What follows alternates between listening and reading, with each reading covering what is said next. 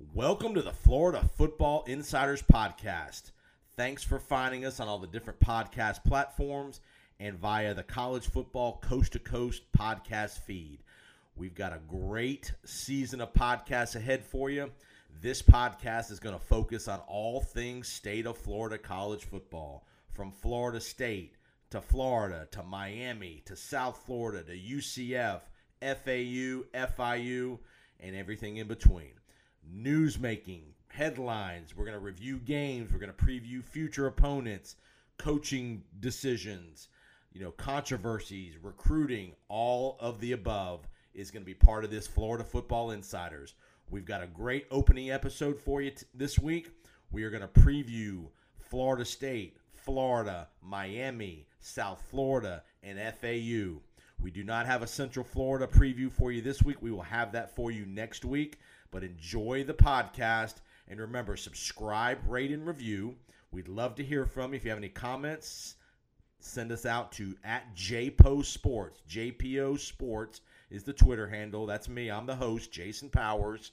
We're going to be here every week with you. We're going to have great analysts. We're going to have writers from all over the state of Florida. We're going to have media members breaking down games, breaking down programs, coaching decisions, and such. So reach out to us on the Florida Football Insiders Podcast.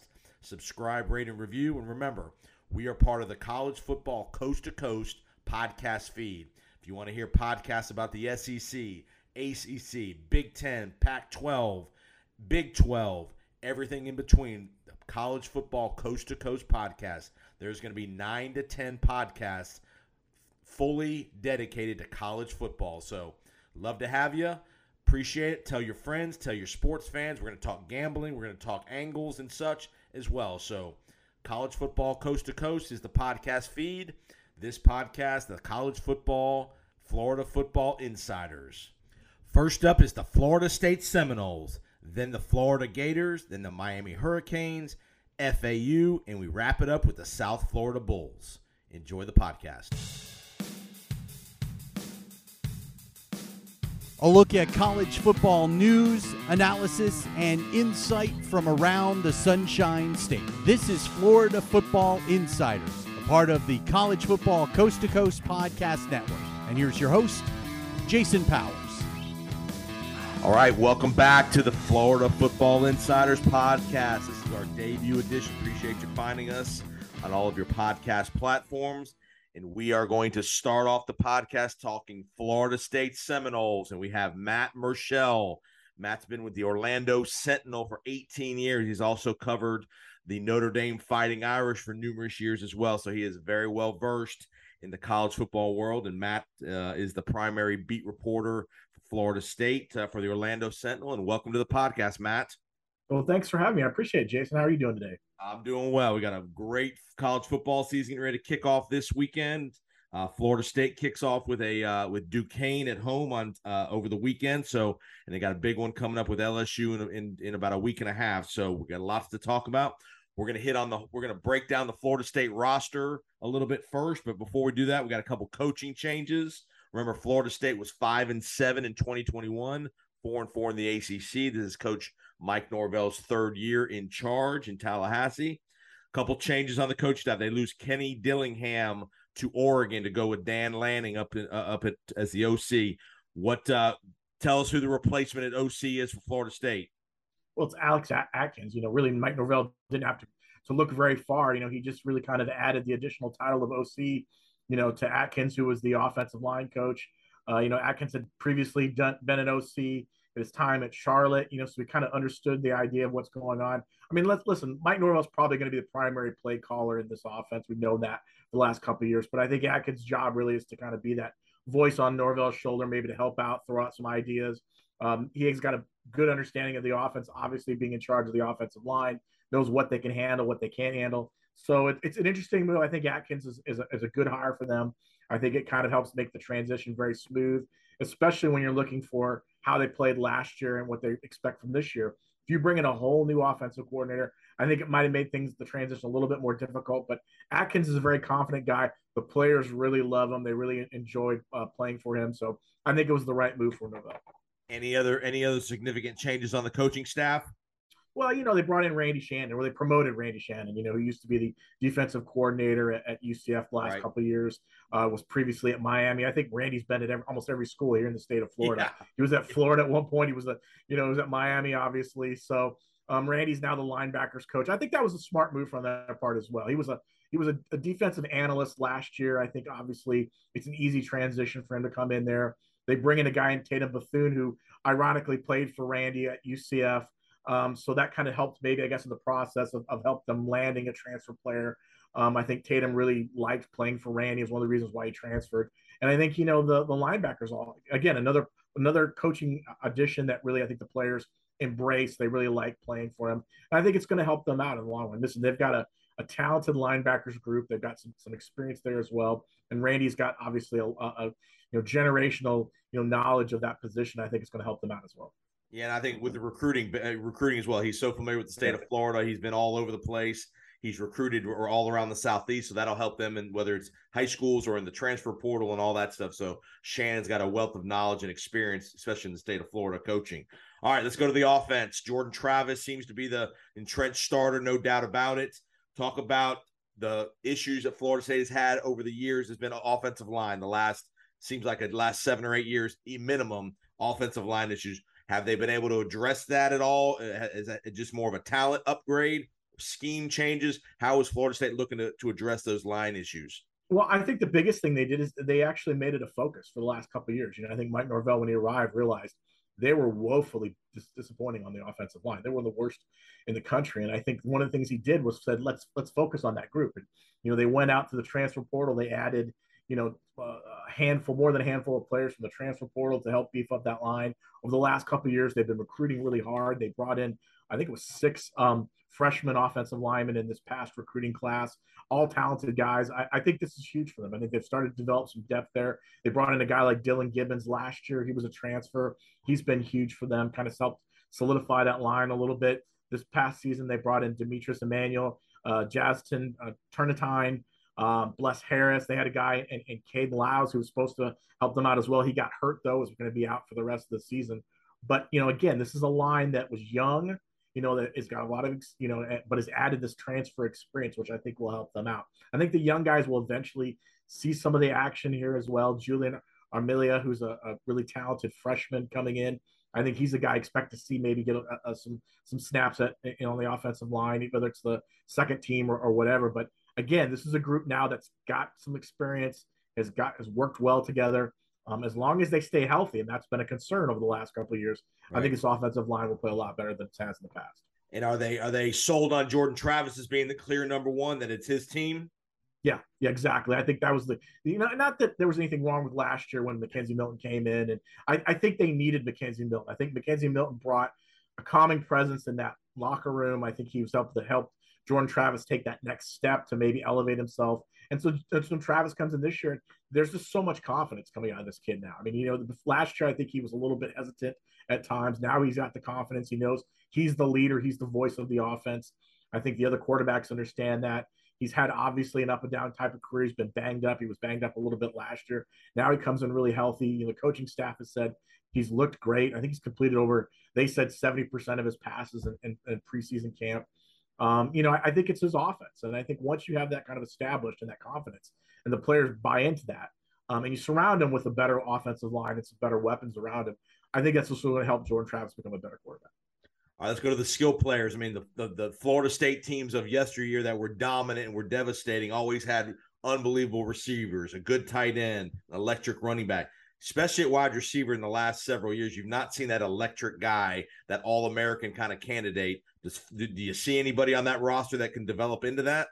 Yeah, I do. Johnny Wilson, who's a transfer from Arizona State, 6'7", really tall guy, lanky guy. I've seen a couple practices, just some brief moments here or there. And this kid can really, he's got coaches excited, and he can reach up and make the kind of catches that maybe they've been looking for. He's explosive. I mean, a guy I think that they believe can really kind of be a key piece of what they're trying to do. I think another a transfer that will stand out to keep an eye on is Micah Pittman, a kid who came in from Oregon. He's got a lot of talent on that. He can be used as a returner as well in their kick game.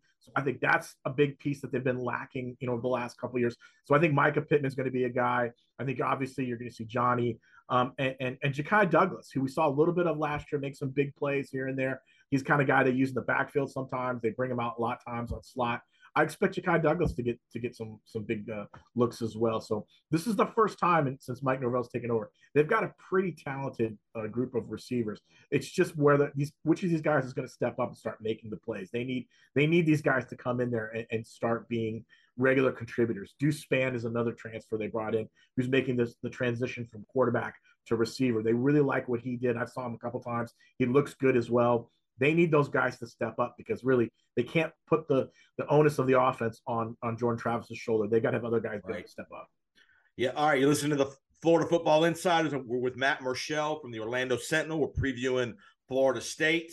We're hitting. We just reviewed the offense. Let's go to special teams before we go to defense. Talk about the kicking game a little bit. I'm a former kicker. You and I didn't talk about this, but I actually played at Florida State way back in the day as a place kicker. So special teams are important to me. Talk about the special teams, punter kicker situation. Yeah, I think they're pretty solid in this spot. That's one of the things that they have to look forward to. Ryan Fitzgerald comes back.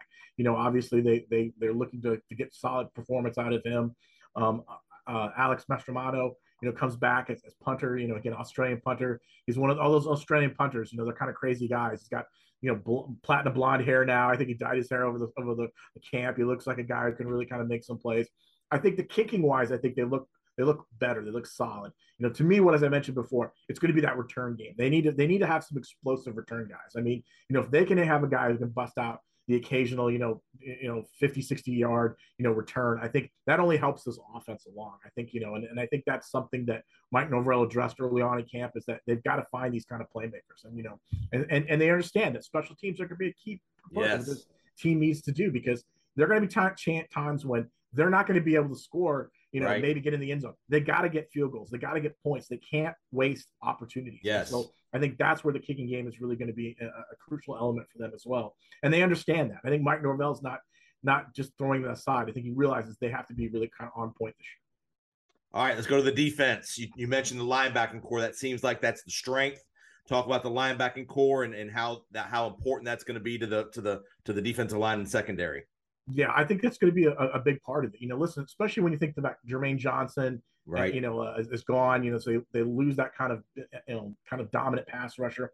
I think that middle of the defense is going to be key for them. Mentioned Tatum Bethune coming in. I think he's a spark plug. He's a guy I've covered at times when he was at UCF. He's really he's a quiet, unassuming guy, but everyone talks about how his leadership in the locker room has been great. He's a guy I think could really step up and be a big piece of what they're trying to do. Amari Gainer's had a strong camp. They like what he's done last year. Kalen DeLoach is coming back. They feel like he's a guy that can continue to make plays as a starter. DJ Lundy was there. I think a guy that's going to be interesting and fans should keep an eye on this year is Omar Graham Jr. He's a guy that brought in as a freshman. He's someone that the coaches have talked a lot about. Said he's really kind of excelled. See maybe some opportunities to get him on the field. It's tough because they've got so many players in that spot. You got to get these guys in, but I think you'll see a little bit more of him.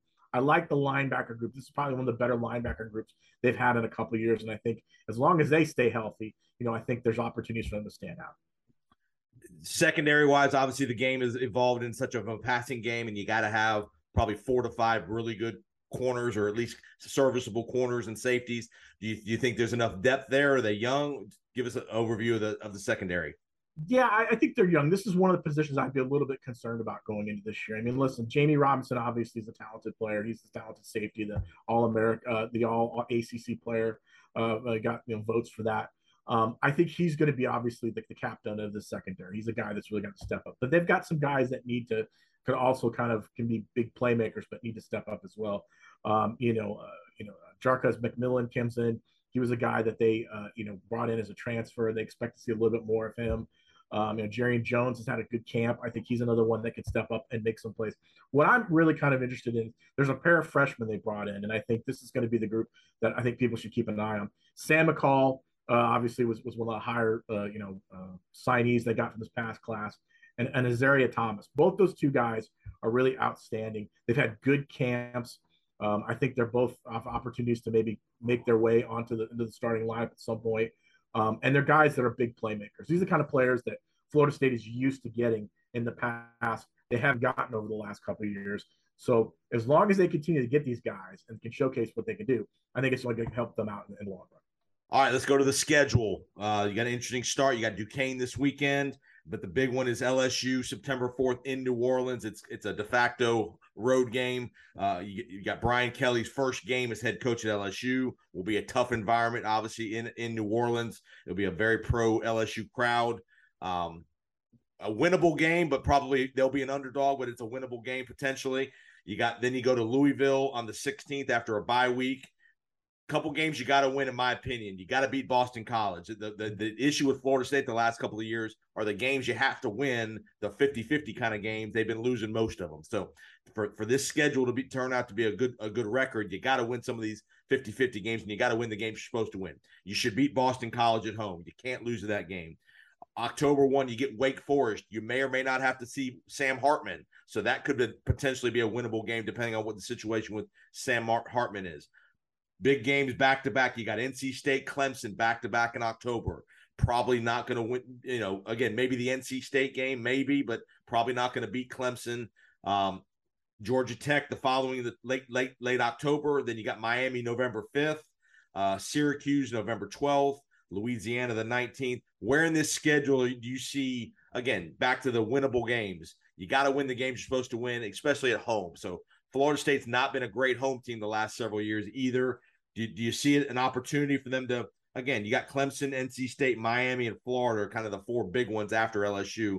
How do you see the schedule laying out?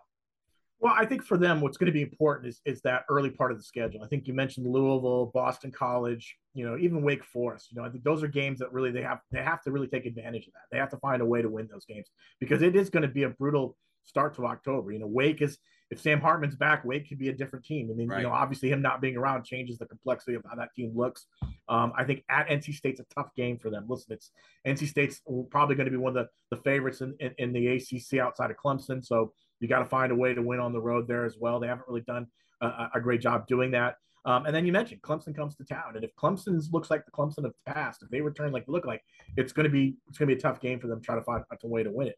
Then you get Georgia Tech, which I think again you can hopefully get a win out of that, and then that road game at Miami, which we know is going to be a tough game because of what's going on with Mario Cristobal coming in. Obviously, Miami fans and Miami is all too familiar with what happened last year, so they want to make that come out with a win. So if somehow they come out, if Florida State can beat Miami, I mean, there's a stretch there where you could win maybe 4 straight games going into that Florida game, and that would be a huge help for them, going into that Florida game. And we don't know how Florida's going to be. Listen, I have a little bit seen what they've done. I mean, this is a Florida team that they could be, they have an opportunity to maybe win 8 games, or they could be 5-7, depending on how things go, because it's going to have difficulty to schedule there. So I think there's opportunities for Florida State late in the schedule, but I also think early on, I think that Louisville, Boston College, Wake Forest, as you mentioned, I think that's a stretch right there where you get some games there. Maybe you're 4-1, going into the heart of your schedule. Then maybe that kind of helps you build a little momentum. The thing that hurt them last year, that 0-4 start, it really kind of, and it set everything spiraling, and they were able to bounce back and win 5 games, but it really could have been, if they'd start a little bit better. I mean, I think that momentum and that confidence would have carried them a little bit for better opportunities. This is still a team I think can get to be a bowl eligible team, maybe get to 8 wins. Again, it's just going to have to depend on if they can stay healthy and they can surprise some teams. Listen, LSU's a game, they're going to be an underdog, as you mentioned. But I still think, again, they're already going to have a game under their belt. If they're healthy going into that game, they could surprise the Tigers because they're going to get some of the kinks out early on that, LSU is not going to be able to get done. And Florida State will bring some fans there. That's not a terrible drive. So there'll be some Florida State people there for sure. Obviously, you got the hype with the first game with Brian Kelly in New Orleans, but again, they'll be an underdog, but it's not a landslide underdog. They'll be a probably 4 or 5 point underdog. It's a winnable game for sure. Yeah. Very much. And as you mentioned, the Florida State fans will be there. They've already sold out their allotment of tickets. I spoke to the Sugar Bowl people. They said, listen, they expect it to be close to a sellout, if not a sellout. It's going to be a great crowd. And if you're Florida State and Mike Norvell, you haven't had these type of games under you. You need this type of atmosphere to show these kids this is the kind of games that Florida State's used to playing. Absolutely. It's Sunday night, a Labor Day weekend. It'll be a national TV game, so there'll be a lot of hype and a lot of eyes on the screen. Talk about the fan base. Is the fan base getting antsy with Norvell? What is the sentiment about the fan base and just the apathy of the program kind of thing moving into year 3? Yeah, I think it's a mixed bag right now with the fan base. I think there's some who want to see. Obviously, they believe that Florida State should be back to where it was. Back when you were contending for national championships. They're looking at the recruiting classes. They're not as like Florida State used to have back in the day. I think it's a lot more difficult recruiting wise for Mike Norvell. Listen, you got Billy Napier now. You got Mario Cristobal. Yes. You've got Gus Malzahn, even at UCF, who's really kind of done a great job of recruiting. It's not like it used to be where you can just grab these kids. I think winning will help some of that, and that's where if you beat an LSU on the road, in New Orleans, I think that could help you recruiting. Right now they've got I think it's a top 20 class. If they can have some success this year, that class is going to get better. So recruiting is going to help them out a little bit.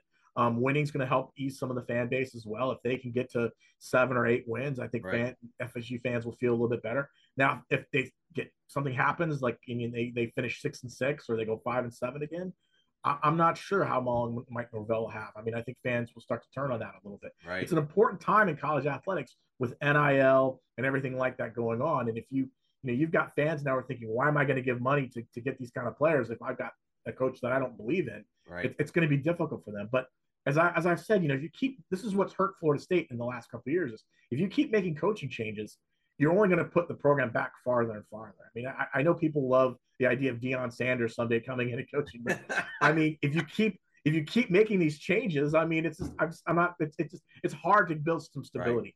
Right. I think opening up their new practice facility or their new football operations building, in December when they're going to start up, I think that's going to help things along as well. So they're there. It's just the fan base just isn't sure exactly what to expect out of this program.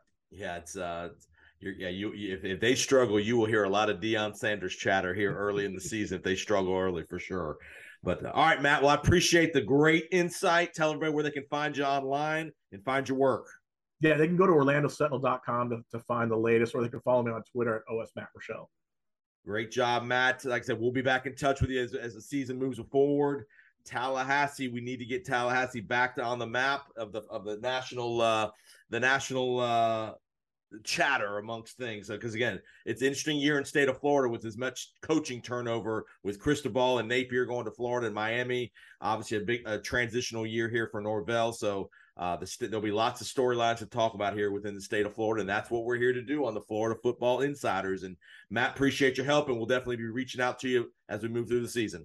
All right, thank you. Take care. Have a great week, Matt, and we will be right back. Are you ready to profit this college football and NFL season? Do you need picks to make with your sports gambling outlet? Reach out to 813-542-7559. Picks to Profits offer a flat monthly fee of $100. You will get at least 6 picks every week for $100 a month. One flat fee, no excuses, no extra fees involved. Picks will be emailed and texted to you on game day, whether it's a Thursday night, Saturday, Sunday, or even Monday night. Those picks will be texted straight to your device via text message and email. Let us do the work while you profit. Picks to Profit, 813-542-7559. Now a word from Titan Home Lending. Are you in the market for a new home as a first-time home buyer? Do you want to upsize your current living situation, or maybe even downsize? The kids are gone. You want to downsize to a condo, townhouse, or a smaller home? Reach out to me at Titan Home Lending. You need an FHA loan, a VA loan, a conventional loan, a jumbo loan, even a bank statement loan for you self-employed business owners out there. Reach out, Titan Home Lending. Anywhere in the state of Florida, I can help you. From Key West to Pensacola to Orlando and everywhere in between, whether it's a primary residence, a secondary home, or even an investment property, I can help you get financed and get approved. So reach out to Jason Powers, Titan Home Lending, 205-790-1404. Okay, next up is the Florida Gators. We've just talked about the Florida State Seminoles, and now we're moving down south just a little bit down to Gainesville, Florida. We got a new regime in Gainesville. Billy Napier taking over for Dan Mullen, and no better person to talk Florida Gators than Kevin Brockway from the Gainesville Sun. Kevin's been covering the Gators for many, many years. Had a little hiatus, went up and covered my Indiana Hoosiers up in the Midwest, and now he's back covering the Florida Gators for the Gainesville Sun again. So welcome to the podcast, Kevin Brockway. Yes, it's great to be back, and I'm sure it'll feel better in the winter when my friends up in Indiana are freezing, and I'm down here right, enjoying a pina colada and a nice 70-degree day. That's right. You go from one great college town to another. So Bloomington and Gainesville, two great college towns. So before we, so the Florida ends 2021 at 6-7, 2-6 in the SEC. Obviously, they fired Dan Mullen and bring in Billy Napier from Louisiana. For those of you that don't know, Billy Napier had a nice run at Louisiana, 40-12 at Louisiana. Is a Nick Saban disciple, coached under Saban a little bit back before he got the Louisiana job. Comes to Gainesville. First, let's talk Billy Napier before we get into the roster and all that stuff. What is the fan base's kind of reaction to Napier? A young guy, pretty young guy. He's in his early 40s. Mullen's kind of tenure kind of ended a little conspicuously there at the end. What is the sentiment from Gainesville about Billy Napier? Well, I think what they first like about Billy Napier is he's bringing discipline and accountability to the program, and that was sorely lacking under Dan Mullen. You saw it on the field, obviously, beginning with Marco Wilson, which the shoe throwing incident, which really was kind of the beginning of the end, I think, of the Dan Mullen era. From that point going forward, with Billy Napier, I think you're going to see a guy that's not going to put up with any nonsense, that wants his players to live the right way off the field and to be more disciplined on the field. He does a penalty chart after every practice where they go over things and they kind of methodically, I wouldn't necessarily say dress down, but really address penalties. That's been a big emphasis on camp. If you look at Florida historically in the last 10 years, they've been first or second in the SEC in penalty yardage in about 7 of them. So that's been a huge point of emphasis, discipline, taking care of the football. And I think that that plays well to this fan base, because this fan base does not just want their team to do well. They want to do well, and they want to do it the right way.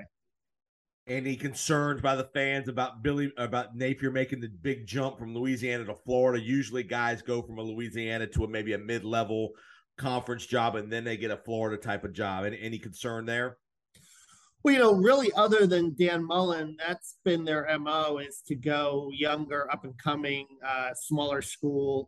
Even Urban came from Utah, but people forget at that time Utah wasn't even in the Pac-12 yet. I mean, they were kind of a Mountain West team, right?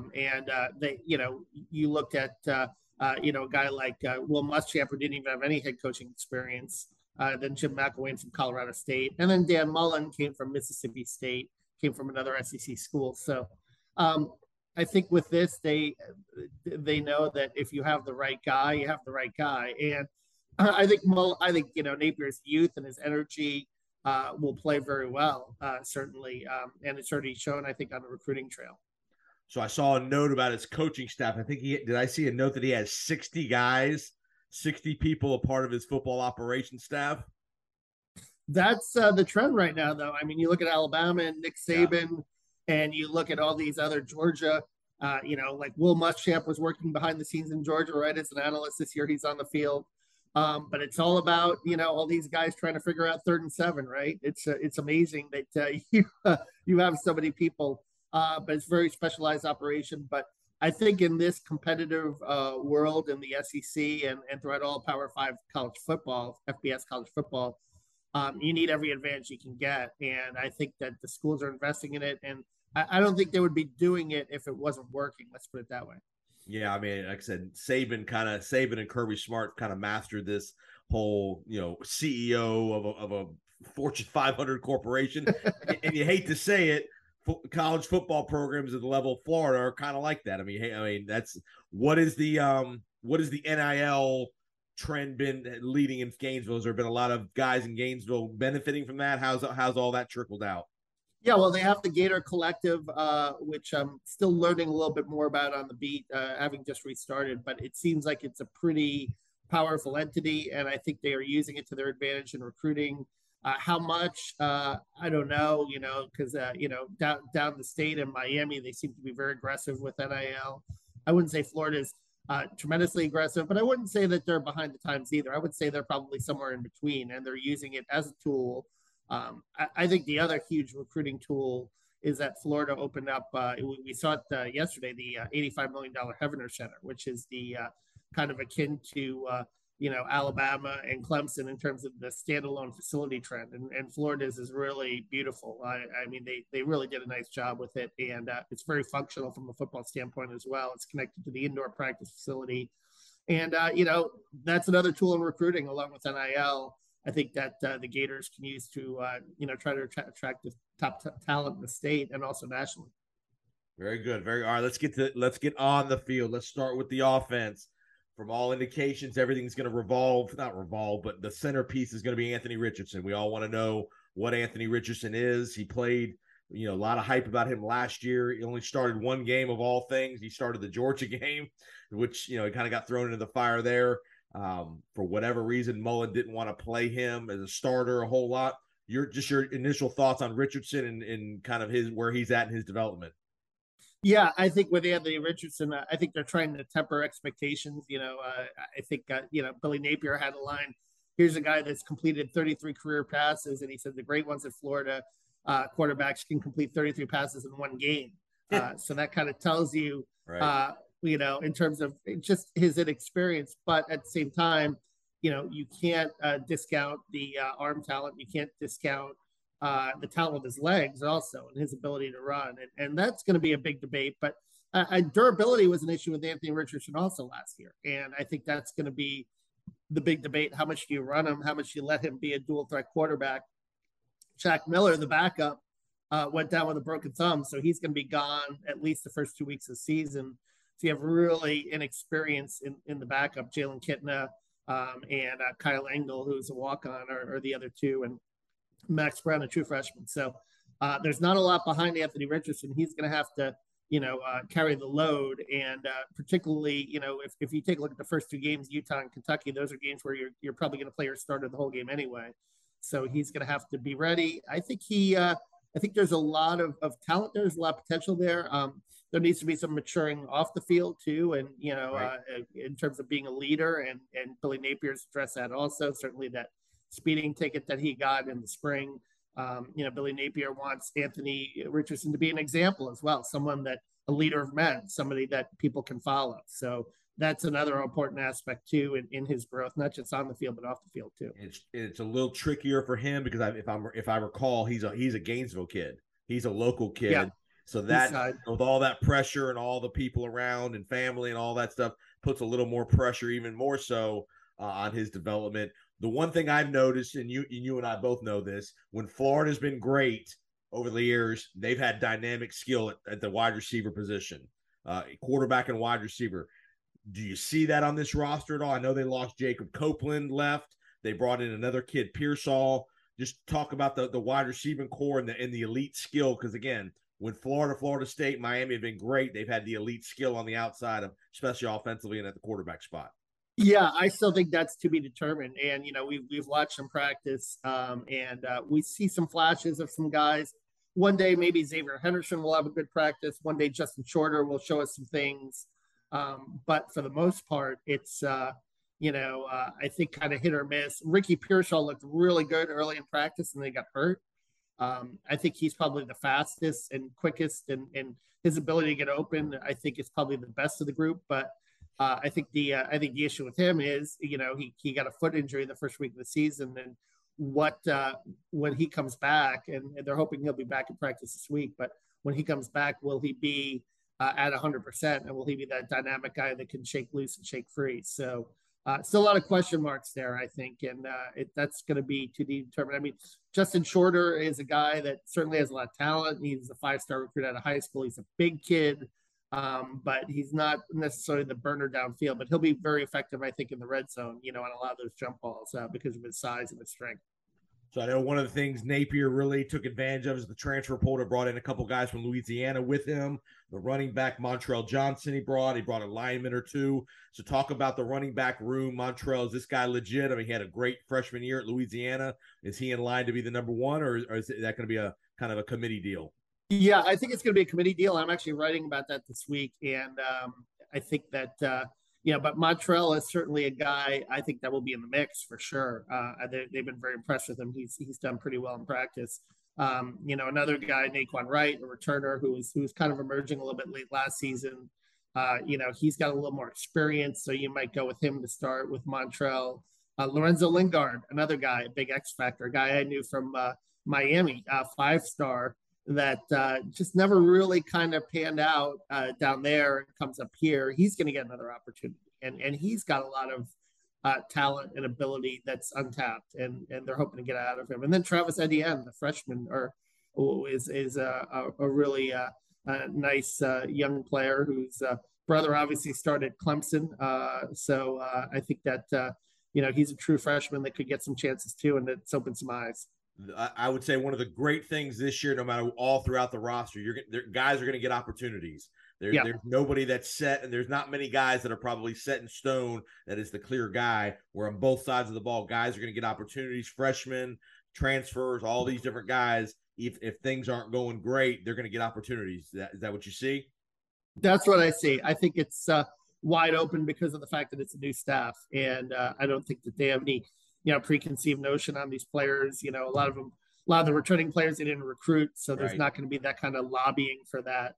I think everyone's going to get an opportunity. Offensive line struggles, that seemed to have been an issue here for a couple of years with Mullen. I know Napier's got his offensive line is the OC as well, so maybe that will be more of a focus. What are your thoughts on the offensive line?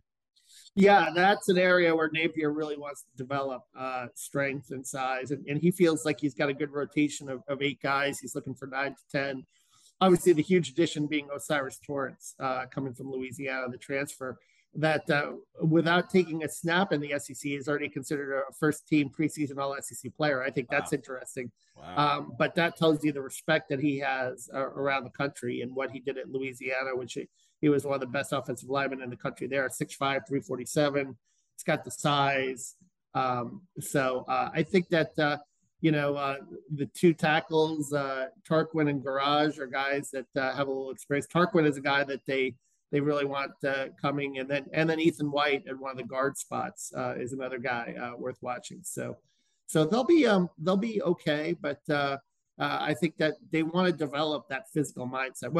What Napier wants to do is he wants to establish a run and play off that and play action. That's kind of his MO. That's his offense. And they're going to run the football, and they're going to try to develop a really physical offensive line to do that. And as you and I both know, to be elite, not just in the SEC, but nationally, you got to be good in the trenches. You got to have offensive linemen. You got to have defensive linemen. You have to have depth, because playing in that league, you're going to lose guys to injuries for periods of time. So you got to have, like you said, 9 to 10 guys where you're at least 2 deep everywhere along the line. So, all right, before we get to the defense, let's talk kicking game a little bit. I'm a former kicker punter back in the day, a long time ago. So I'm always big on special teams, especially for teams that are maybe not going to be elite. With special teams, hidden yardage, don't miss the kicks you're not supposed to miss, things like that. Florida's field goal kicking struggled last year. They weren't great. They were okay, not great. What is there a pretty strong emphasis on special teams with Napier? Yeah, and you look at what McPherson did with the Bengals. They really missed him. They really missed him last year. He was really something. It just shows you the value of having that kicker that can, make those kicks from beyond 40 yards as well. Everyone should be automatic inside 40. I agree, but when you get beyond 40. So you've got Trey Smack and you've got Adam Mahalik as 2 guys. Mahalik is a walk-on. Trey Smack is a scholarship guy. Those have been the 2 that have been battling out the kicking position throughout camp. And Trey Smack is Trey Smack is a guy I think that's got a pretty decent leg from what we've seen in some workouts. But Mahalik hit a couple in the spring game from beyond 40 yards. So it's a good battle. And, Billy Napier is still to be determined. I asked him about it, I think on Sunday, and he said it could come down to the first week of the season. And he said he could see one guy doing both kickoffs and field goals, or he could, maybe split them up a little bit. Maybe one guy has a stronger leg for kickoffs, and another guy is better in the field goals. Yeah, punter, they're pretty set with Jeremy Crenshaw. He's a guy that had a good year. they like and had a good year. And another one of those Australian punters is pretty amazing. Coming from the Big Ten, Indiana had Hayden Whitehead, Adam Korsak, and that's the trend, right? Go to Australia, get yourself a punter. They have a great development program down there in terms of, their background with Australian rules football. So these kids have been punting the ball since they were, 4 or 5 years old on the run. And now you're seeing a lot of these guys flourish in college football. Yeah, we got a Australian punter down here at USF down here in Tampa as well. A big, tall kid who I've had the fortune to see him work out a few times as far as at their practices, and he crushes the ball when he hits the ball well. So, all right, so you're listening to the Florida Football Insiders podcast with Kevin Brockway from the Gainesville Sun. We're breaking down the Florida Gators, 2022, 6-7. Billy Napier taking over. Let's talk defense. Brenton Cox is probably the best defensive lineman on the roster. What else do you see is from all indications that he seems like he's clearly the best guy they've got? Talk about the defensive line a little bit. Yeah, and Gervon Dexter too. I wouldn't sleep on him. I think he's a very talented guy up front as well. So you've got some, skill there, and Princely Unamorin. They're trying to establish a little more depth on that area. All right, linebackers. This seems to be the kind of the most overall quality part of the defense. Their leading linebacker left and went to Utah. Is that a big blow, or is that just kind of a part of the change of regime? Part of the portal, but Ventrell Miller is back, and the key I think is keeping him healthy. He's a really consistent tackler in the front seven. He's a guy that I think is going to be very important for them. Amari Burney is another guy that a guy that's opened some eyes a little bit is Derek Wingo. He might get some opportunities. Scooby Johnson, another guy who I think is a really good cover linebacker. So, it's interesting when you talk about the scheme. Patrick Toney, their very young defensive coordinator, they're going to do this kind of creeper defense where they're going to bring different pressures from linebackers, from defensive backs, disguise a lot of pressures. And that's how they're going to really go about it. And it's going to be interesting to see if there's improvement over, certainly the Todd Grantham era, where the last couple of years they really struggled. In the back end and the back four, again, another area where when Florida's been really good, they've had really good corners, really good safeties. What do you see out of the back end here in 2020? Yeah, Rashad Torrance and Trey Dean, you've got some experience coming back at the safety spots. I think the big question is at the corners. Certainly you've got some talent. You've got some battles there. Jalen Kimber, the transfer from Georgia, is certainly a guy that has certainly flashed a little bit. And Devin Moore too is another guy who's been pretty impressive, the freshman from Naples, Florida. So you've got some guys there that I think have done a pretty good job. And certainly I think that Jason Marshall Jr. has been hurt. So that certainly has hurt them as well. So they're going to, in your opinion, you think they're going to be more of a man-to-man aggressiveness, or are they going to be more of a zone? What's kind of their theme on defense? I think it's just mixing it up. I think it's going to depend on the situation, but I do think that what they're going to do is I think they're going to have linebackers that are going to be a little versatile, because I think that, with this defense and you're bringing different pressures, you might have to drop a linebacker in coverage, right, in order to bring a defensive back on a blitz or so forth. So you're going to need a lot of versatility back there. I got you. All right, before we I want to hit a little recruiting, and then we'll hit the schedule. Recruiting wise, obviously that's one of the big things that Napier is known for, and then one of the things that obviously led to Dan Mullen's kind of dismissal was his approach to recruiting and the emphasis he put on it.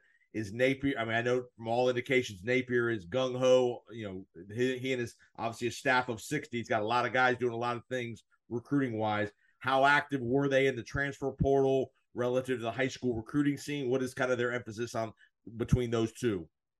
Well, the 2023 class so far has been predominantly high school, and I think they've done a pretty good job in terms of getting guys from within the state. I think it's 17 of 20 are from within the state of Florida, and 18 of 20 are 4-stars. So the 4-star percentage is really good. They haven't quite got that 5-star yet. Right. Cormani McLean is still out there, right? The kid from Lakeland. Yep. Very talented guy, and Miami and Alabama are in the mix for him as well. And he's a guy that's going to be would be a nice kind of cherry on top to this class. But I think they've done pretty well in terms of establishing that. They're establishing kind of the state and the region. And Kelby Collins, the guy they got from Alabama outside of Birmingham, Garden Hill, Alabama, is the highest rated guy. He's 70th nationally as a 4-star. So they're addressing the front line, which I think is important. Now, the good thing for them, again, we talked about this. The good thing, there's going to be plenty of opportunity. He's going to be able to sell opportunity for the next year or so till he gets this thing going, and that's going to be a thing. And again, elite quarterback, and we don't know what there's been projections. If Anthony Richardson has a great year, he could potentially go to the NFL. Who knows? And obviously, with the ease of the transfer portal that's available, there are going to be guys that at the end of this year, Napier doesn't. Whether he doesn't want them, they don't want to stay here. There's going to be some attrition in that front, which there'll be every year, of course. Now moving forward with the transfer portal, but lots of again, he comes from that Nick Saban recruiting, continuous recruiting, and all that stuff kind of deal. So I think that's a good sign for the Gators compared to what they've had with Dan Mullen in previous administrations. Yeah, and I think he's really gung ho about it, and I think he's. Like I said before, with the Heaven or Center, with NIL and the Gator Collective, he's got a lot to sell, and he's got some momentum. He's got some people behind him. But, yeah, he really cares about it, and he cares about, getting the best players. But, as you know, you got to develop them too, and that's the key. And we've seen plenty of 5 stars not pan out, and we've seen plenty of 2 or 3 stars pan out. I mean, right. You're from the Tampa area. You may know when I was up in Indiana, Micah McFadden was a borderline 2-3 star from Tampa Plant. Yeah, and was a 5th round pick of the New York Giants and was an All-American linebacker in Indiana in 2020. So sometimes you find those hidden gems. And to me, one of the most overlooked things in college football, especially, is the coaching and development part of things. Everybody has all these numbers we put on kids that come into school, whatever school it is, whether they're a 3-star, 2-star, no star, or 5-star, and we all think they're finished products. That is so far from the end truth. That's what makes guys, the guys like, when team has a great year, is these coaches that can develop kids, especially the kids that maybe were 2 and 3 stars, to make them really good college players. Yeah, and I think that that's there's something to be said for that. There's something to be said for the coaching, for the development, for the infrastructure of your program, which certainly bodes well. And I think one of the things that certainly you look at Alabama and Nick Saban is selling, and certainly something that Miami used to be able to sell, and other programs the ability to develop you to get you to the NFL, right. and Florida has that to an extent also. I mean, Kaiir Elam was the 1st round pick of the Buffalo Bills. Sure. That's another selling point in recruiting, and a huge, like, what can you do? Billy Donovan in basketball was the same thing. It's like he got players to the NBA continuously, and what can you do to get me to that level? Because that's the lottery ticket, right? Nowadays, even rookie contracts are worth so much money when you're a 1st round pick, and so much goes into that. All right, let's get to the schedule. We'll get you out of here. A big one to open at Florida Field. Utah comes to call in week 1, Labor Day weekend. The Utes are highly ranked coming into this season, Pac-12 favorites. What is the buzz with Utah coming to town? To me, it's an big opportunity for Napier. Not that he has to win the game, but it's a big opportunity to really show, hey, we can play here. I think the weather will be a factor coming down here for Utah for those guys. You think that? Do you expect a full crowd at Florida in Gainesville week 1? Yeah, they already announced the sellout, so it's sold out for single tickets. There are a couple of, I think, like season ticket packages left, like a couple hundred. But it's going to be fall, and I think people are very excited about, having this kind of opponent come to Gainesville. And certainly Utah coming in on a high, 17 starters back from that team that won the Pac-12 and gave Ohio State all it could handle in the Rose Bowl, losing that shootout game 49-45. So right, I think that we'll see right away in the Napier era. I think having that kind of test. He talked about that at SEC Media Day about that sense of urgency in camp. Sometimes having that really good opponent really sharpens your focus. And I think that, this, like I said, will be interesting. Florida has a string of, I believe it's 31 or 32 straight home openers that they won, but they've never quite had a home opener to this level, right. And that's probably why they haven't. And sometimes I heard before from Gator fans and maybe even a few coaches that say that they did that because there's no real preseason in college football, right? But this is something that you get a test right away, see what you're made of, and be a huge statement in the Napier area if they can pull this one out. And they got a tricky second game. You got Kentucky coming to town, SEC opener in week 2, which is not an easy, follow up to Utah, because Utah is known to be a very physical team, all that stuff. So it'll be interesting to see that little 2-game stretch will be interesting as far as, Kentucky. Those are some games that, if Florida's going to be good, they need to beat Kentucky. They need to beat some of the mid-level SEC teams this year. You got a 3-game stretch middle of the year at Tennessee, Georgia, and at Texas A&M. So what do you see in the schedule that's, I'm not saying they're going to go 10-2, but what games in the schedule do you think are must-win games for the Gators, especially in conference? Yeah, and then don't forget LSU too, and Brian Kelly. I mean, right. I think he's another guy too. And LSU has great athletes. Let's put it that way. They've always got big guys on the line of scrimmage. So I think that will be an interesting storyline, certainly to watch in terms of what that game. And it would be tremendous momentum-wise if the Gators could get off to a good start. But with that, I think that one of the biggest questions I think on this team is depth. I've heard people say that Napier really likes his first 22, but beyond that, he's a little concerned. Yep. So I could see the possibility of Florida getting off to a good start and then stumbling a little bit in October because some injuries will mount and you'll be dealing with more unproven guys. And certainly Georgia is going to be a tall order. LSU, I think, even though it's here, will be a tall order. Even though they're adjusting to a new coach, but Brian Kelly's a very talented guy and has proven his ability to win. So that's how I see the season kind of going. I see it as maybe tough in the beginning, a little bit of a lull in the middle, and then finishing on a high note. You see 6. You obviously you think bowl eligibility. Obviously 6 and 6, 7 and 5 kind of year. Yeah, I actually predicted 8 and 5. I mean, I'm being a little pie in the sky, a little optimistic, but. I think it's possible they could get to 8 wins. FSU is kind of struggling, right? Even though the game is there. Vandy late in the season. If they stick together and don't quit on the season, I did have a worst case of 5 and 7, and my best case was 9 and 4. But if they can kind of stick together, and I could see them finishing the year with the way the schedule lays out on a little bit of a high note with a little bit of momentum. All right. Well, great work, Kevin Brockway, Gainesville Sun. Tell everybody where they can find your work online. Yeah, Gatorsports.com. And my Twitter is at Kevin Brockway G1. We will have Kevin on sporadically throughout the year for sure to keep you abreast of all the Gator news and notes coming out of Gainesville. Is Napier a nice guy? You like working with Napier? Has he been pretty nice to work with so far? Yeah, he's been pretty good so far. I mean, we've only had him for a couple of sessions. Like I said, I jumped into the beat a little bit after SEC Media Days, so I got here right before Media Day. Okay. But so far, all my interactions with him has been, certainly very positive. Wish he would give us a little more practice access, but we're taking advantage of what we have and trying to glean from the team. But we'll certainly learn a lot more during the course of the season. That's what I was going to ask you. Does he come from the Saban mold where he's as tight-lipped and as tight as they can come when it comes to that stuff? Yeah, I think so. I think he's pretty tough. But, don't forget Dabo Swinney was one of his influences too. So he's got, I think he's got a few guys that he's, drawn from. But Nick Saban is certainly a guy that,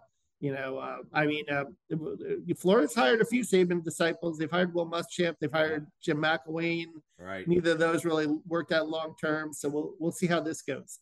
Kind of like the Belichick and his disciples, and not always the assistants haven't always panned out as well as one Bill Belichick has. So interesting. Well, exactly. Kevin, appreciate the time, man. Great work, and we'll definitely be in touch as we move through the college football season. Yep. Thank you very much. You got it. All right. We'll be right back with our next preview. Thanks to our partners at Print and our real estate agent, Star Alvarado. If you're looking for full-service print and banner and sign needs, reach out to Print. Print is located in Tampa off of Gun Highway in North Dale Mabry. Phone number 813-498-2887. Again, full service print options available to you. Banners, road signs, corporate events, anything print related, signs, banners. Print is your outlet. Reach out to Todd Tedesco, my guy. 813-498-2887. If you're in the real estate market and you're looking to buy or sell a home, Star Alvarado is your agent. She can help you on the buying side as well as the selling side. She's a terrific agent located here in the Tampa Bay area. She can service you anywhere in the Tampa Bay area. Reach out to Star Alvarado, 813-538-9572. Back to the podcast in just a moment. Fans, if you're looking for a podcast that centers around your favorite college football team or conference, check out the College Football Coast to Coast podcast platform. There's going to be podcasts from all over the country covering the SEC, all things Florida college football, the ACC, the Pac-12, the Big Ten, Notre Dame, and even your favorite service academy. There's going to be writers and analysts on the podcast each week breaking down all the major storylines from all your favorite teams, games, and conferences from all over the country. Controversies, coaching decisions, recruiting, and much, much more. So check out the College Football Coast to Coast podcast platform and subscribe, rate, and review to your favorite podcast.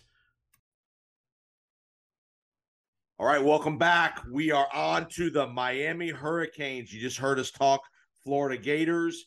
We're moving south, heading down to Coral Gables. Lots of doings down in Miami this offseason with the hiring of Mario Cristobal, replacing Manny Diaz. Everybody seems to be very excited about Mario coming back home. Remember, Mario is a member of the Hurricanes back in the glory days of the 80s, and no better guy to talk Miami Hurricane football than Ian Hest. Ian's a sports reporter covering the Hurricanes. He's been covering college football for 12 years now.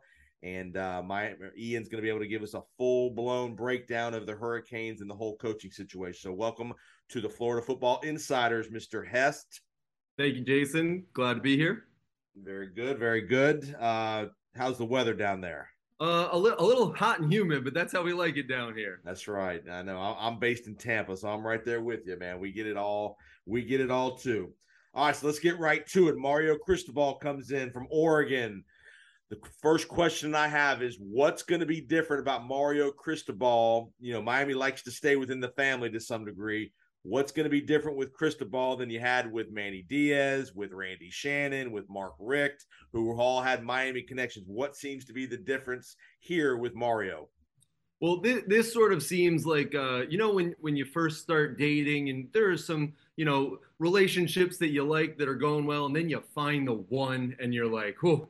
Right from day one, you go, this could be something special. That's sort of the situation that Miami feels like they have here with Mario Cristobal. The other ones were good for the time. It fit what you were looking for. It fit your type, if you will. And this one looks to be something special. Mario, if you remember, was always the one who got away. It always looked like Cristobal was going to be there, and it never really fit, whether it was FIU, then Oregon, all the situations regarding it. With the thing right off the bat that you see with Cristobal over the others is the energy level is just through the roof. The sheer volume that comes from practice, the sheer energy that comes from press conferences even. You can see that this man bleeds orange and green. It is, all about the U family. And that's not to say that it wasn't like that for the other guys. It was just reflected in a different way. And this is very much about your homecoming, your guy that you feel your family, your La Familia, as we say down here, and people are feeling a lot better about this the iteration of this version of a prodigal son really coming back to Coral Gables. Yeah, like I said, he's I know part of the negotiation was he's really adamant about demanding some financial improvements in facilities and such. Talk about what they've kind of agreed to do. Maybe they haven't done it yet, but it's part of the plan.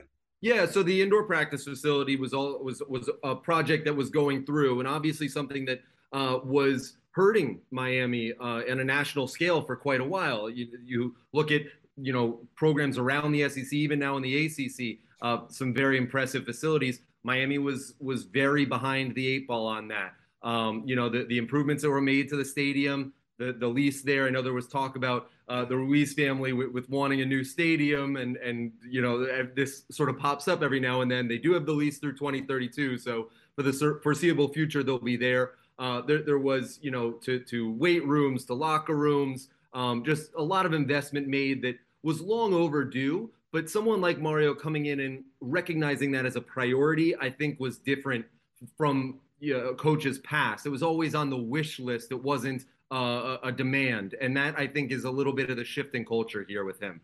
Talk about the Miami has been really active in the NIL process. Talk about all that stuff and how much that's helped, whether it's getting transfers, high school recruits, whatever it is. Just talk about how active they've been in the NIL process. Well, how could you not sell Miami, right? It's such a tough sell to bring people down here. Who would ever want to spend 4 years of their college lives living in South Florida? The NIL situation really, there's no program in college football that benefited more from the NIL. And I think that everybody in the back of their mind always kind of knew that Miami would be one of the prominent programs that would benefit from a situation like this. They do have the natural born location. They do have the limelight, the beaches, the girls, the electricity of Miami. And that sort of lends itself to the ability to bring about a lot of promotion and a lot of opportunities that players can find outside of the field. Miami has also been known in the past for, let's just say, wanting to provide as much of an experience to their college athletes as possible. Sometimes on the good side of things, sometimes when they get in a little bit of trouble. Now Luther Campbell can do all that stuff exactly legally. Right. So this sort of cleanses and kosherizes it a little. But I think that they have found themselves in a very good situation with benefactors that want to help the program. Miami, we always sort of gloss over this, but Miami is a small private school. Right. And people oftentimes forget about that compared. They don't have the large booster funding that, your big time public, especially your land grant universities have. And so this sort of evens that playing field for them. So for them to be able to take advantage of it, maximize that potential has really been something nice if you're a Canes fan here. Yeah. All right, let's get on the field. Miami was 7-5 in 2021, 5-3 in the ACC. Obviously, Cristobal replaces Manny Diaz. Coaching staff-wise, they bring in Josh Gaddis, the OC from Michigan, which a lot of people like that move. The old grizzled veteran, Kevin Steele, is the defensive coordinator. It seems like he's been at every school in the Southeast, in the country in the last 25 years. He's the DC. They are retiring the turnover chain from all indications. So about time, right? A lot of people would say it's about time for those. Talk about just the coaching staff, and is it a coaching staff that people are that recruits and transfers are going to be eager to want to be coached by? Yeah, that's actually been a very pleasant surprise, if you will. Miami also not known for spending a lot on coaches in the past, and this really this staff that Mario's put together is really unlike a staff that the Canes have seen in quite some time. You even look at like Charlie Strong, who's the coach of linebackers as well. There is talent that is up and down this staff. In recruiting, they've done a very good job on the recruiting trail. Mario made that a priority as well. So this is a dynamic coaching staff. But the one thing that you hear time and time again from talking to players during this fall camp is how much they're learning. These schemes are very complex. And sometimes you get a little nervous. And when we first started to hear that was like, okay, is this a little too much too soon? But you see from, maybe 3-4 weeks ago to where they're at today, and that knowledge, that comfortability in the offense, especially I would say on the defensive side of the ball, is where you see the most between the start of fall camp and now, where they've really started to show their versatility schematically, which from a coaching standpoint looks very interesting to me. All right, let's start on defense. You mentioned defense. Lose a lot of guys. They bring in 6 kind of transfer guys that they think are going to be key contributors. The area that only 11 turnovers in 2021. Again, that's not Miami. When you think Miami back in the day, you think turnovers, big hits, things like that.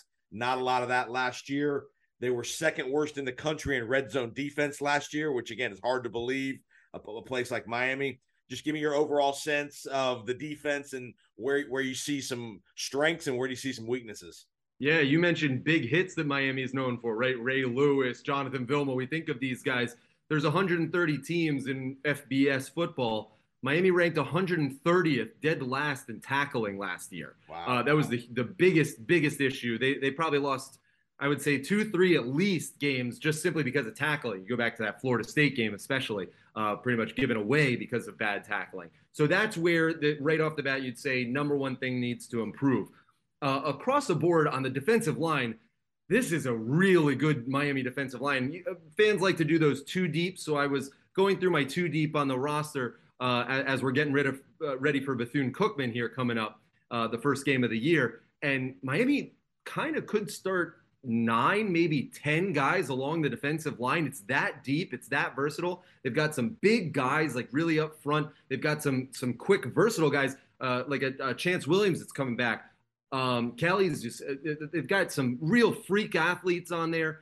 So I really love the defensive line. You asked about a weakness. If there was one, I probably would say it's in that linebacking core. We mentioned the tackling. They're not very deep there as well. The good part about that is they're probably at most going to run maybe a 2 linebacker set. Sometimes, most of the time, a 1 linebacker set with a star position, sort of that hybrid that they like to run against, especially against spread offenses. So, the tackling and the linebacking core probably where you would look, but again, they're going to rely a lot on that defensive line, a lot on their safeties and defensive backs. So, not a lot of need in the middle there. Yeah, again, you and I both know this. When Miami's been great over the years, great defensive linemen and great secondary guys, safeties, corners, Sean Taylor. And that's what this is. Yep. Mike Rumpf, those kind of guys that are elite kind of players. They've always had good linebackers, but they, other than Ray Lewis, they've had Lewis and Vilma. I get it, but the defensive line, the Saps, those kind of guys have been the guys when Miami's been great. They've dominated up front for sure. So, special teams wise, I'm a special teams guy. I'm a former kicker at FSU back in the day and all that stuff. Talk about Miami special teams: kicker, punter, punt return, kickoff return game. Yeah, and that would, the kicking game was a bit of an up and down year for Miami. I think that they're hoping for more there. They have one of the best punters in Lou Hedley in the nation, I'd say. And so I think that there is cautious optimism there. I wouldn't say that anybody is saying that it's a cause for concern, but it is always one that in the back of your mind, you said it best, kicking in Florida State, right? We all know that it can win you games and cost you games. So I would say that they come in with the hope that it doesn't become an issue, and they feel a little bit lukewarm about it as of right now. All right, listen to the Florida Football Insiders. I'm Jason, along with Ian Hest. Ian covers the Hurricanes down in Miami. Doing a great job giving us a full breakdown of the roster, the coaching staff, and all that good stuff. Let's go to the offense. Everybody's super excited about Tyler Van Dyke. People think he could potentially be a Heisman Trophy candidate. Again, when Miami's been great when they've been great, they've had a great quarterback, and they've not had a great quarterback in a while. A guy who they really think could be an NFL kind of player, big NFL player. Just talk about Tyler Van Dyke and his development last year and what they really expect out of him moving forward in the new offense. Yeah, you say development last year was really trial by fire. He got thrown in there and handled it about as well as I think probably even better than you ever would have imagined someone handling that situation. And so the thought around him is that it can only really, the sky's the limit for this kid. He really is a special talent. The way he just, his motion, his throwing motion, I've never seen someone just so smooth. And sometimes with guys like that, you can get your sort of Eli Mannings that float a ball a little too much. His is just very calm and composed. It's a very smooth motion. He really throws a very nice deep ball, getting a little bit more control of the offense. Obviously, another new offense. You always worry about that with quarterbacks early on in their collegiate career, especially switching coordinators from years 1 and 2. But seems to have a good control of it. And let's be honest too, if, knock on wood, nothing happens, because like you said, could be a Heisman contender, could be a future first-round draft pick in the NFL. But they do have Jake Garcia waiting in the wings that is just as good as Tyler Van Dyke. So really no concern that he has to be that guy nonstop every single down throughout this entire season. which is a luxury item really right now for the Canes. Looking at Josh Gaddis last year at Michigan, Michigan ran the ball a lot. Obviously, they're spread off, and maybe that was a function of the quarterback not being a very good thrower of the ball. Overall, who knows? Will this offense fit what Tyler Van Dyke does well as far as throwing the ball? I think so. Again, he throws a great deep ball, and they really took it. I mean, you go back to like that Pitt game; they had a little fun with him really stretching his legs down the field. I think that really the ability for them to move vertically. Miami, whenever their offenses have been a little frustrating, is when they go sideline to sideline, not north-south. They have a tendency to try and get a little too flashy. So a good balance is always what you want. Unfortunately, right now for the running backs in Miami situation, they only have 3 healthy scholarship running backs right now. Been hit by the injury bug a little bit. Trevante Citizen will be out for a while. Don Chaney. We'll see if he's back by Texas A&M. There's some people are on the optimistic side, some people are on the pessimistic side of that. Right. But Jalen Knighton will really be the workhorse for now, I think. And so they're not very deep right now at running back, which, like we said, is also a staple for the Canes when the Canes are rolling. And one thing, again, remember, if you don't know, fans, if you don't know the philosophy of Mario Cristobal, he's an offensive line coach. So he wants to have a rough and tough offensive line, rugged running game. They've always been known for physicality, kind of the Alabama style of offense. So it'll be interesting to see O-line issues. He brought in 2 Oregon transfers with him, 2 offensive linemen from Oregon, so very familiar with the scheme and the philosophy and all that stuff. So talk to me about the offensive line and kind of Cristobal's influence there. Yeah, it's funny because that might be the place where you point to and go, well, this is where Mario's going to help out the most, right? Because Miami has, let's see, the past decade and a half had some pretty shaky offensive lines. And that's really been the crux of some stymied quarterback careers. Go back to, Ja'Cory Harris, for example. Probably if he was behind a better offensive line, what a guy like he could have done. Brad Kaya, guys like that throughout the year. They haven't had good offensive lines. Mario, we all know, knows how to play offensive line and even better knows how to coach offensive line. And so there's a lot of excitement behind that, where basically the position of weakness that's been your crux, especially offensively for the past, decade, 2 decades, really could wind up becoming a position of strength. Their main left tackle, Zion Nelson, did come into fall camp wearing an air cast, so that raised some eyebrows. He is expected to do well, but they do have a lot of versatility. I really like Jalen Rivers. He can play all 5 positions across the offensive line, which will be really helpful to sort of settle down a new offensive line. You mentioned the 2 transfers, right? So there's a lot in flux there, but with Mario coaching and really taking that time with that unit, it's not as dire straits as you would have expected with it being another coach. Skill player wise, wide receiver, tight end. Again, you and I both, know when Miami's been great, they've had the Andre Johnsons, the Reggie Waynes of the world out wide, Shockey, Olsen at tight end, those kind of guys. Do you see any of those kind of elite players, even if they're young? Do you see those players on the roster? Yeah, wide receiver is actually kind of a question mark for Miami right now, primarily or possibly because they have such good tight ends. So let's start there. Will Mallory comes back again. He was the main target last year, probably going to be your main target this year. They've got 3 really great tight ends, Elijah Arroyo, also Jaleel Skinner, who right off the top, looks unbelievably a freshman that's going to go places for sure.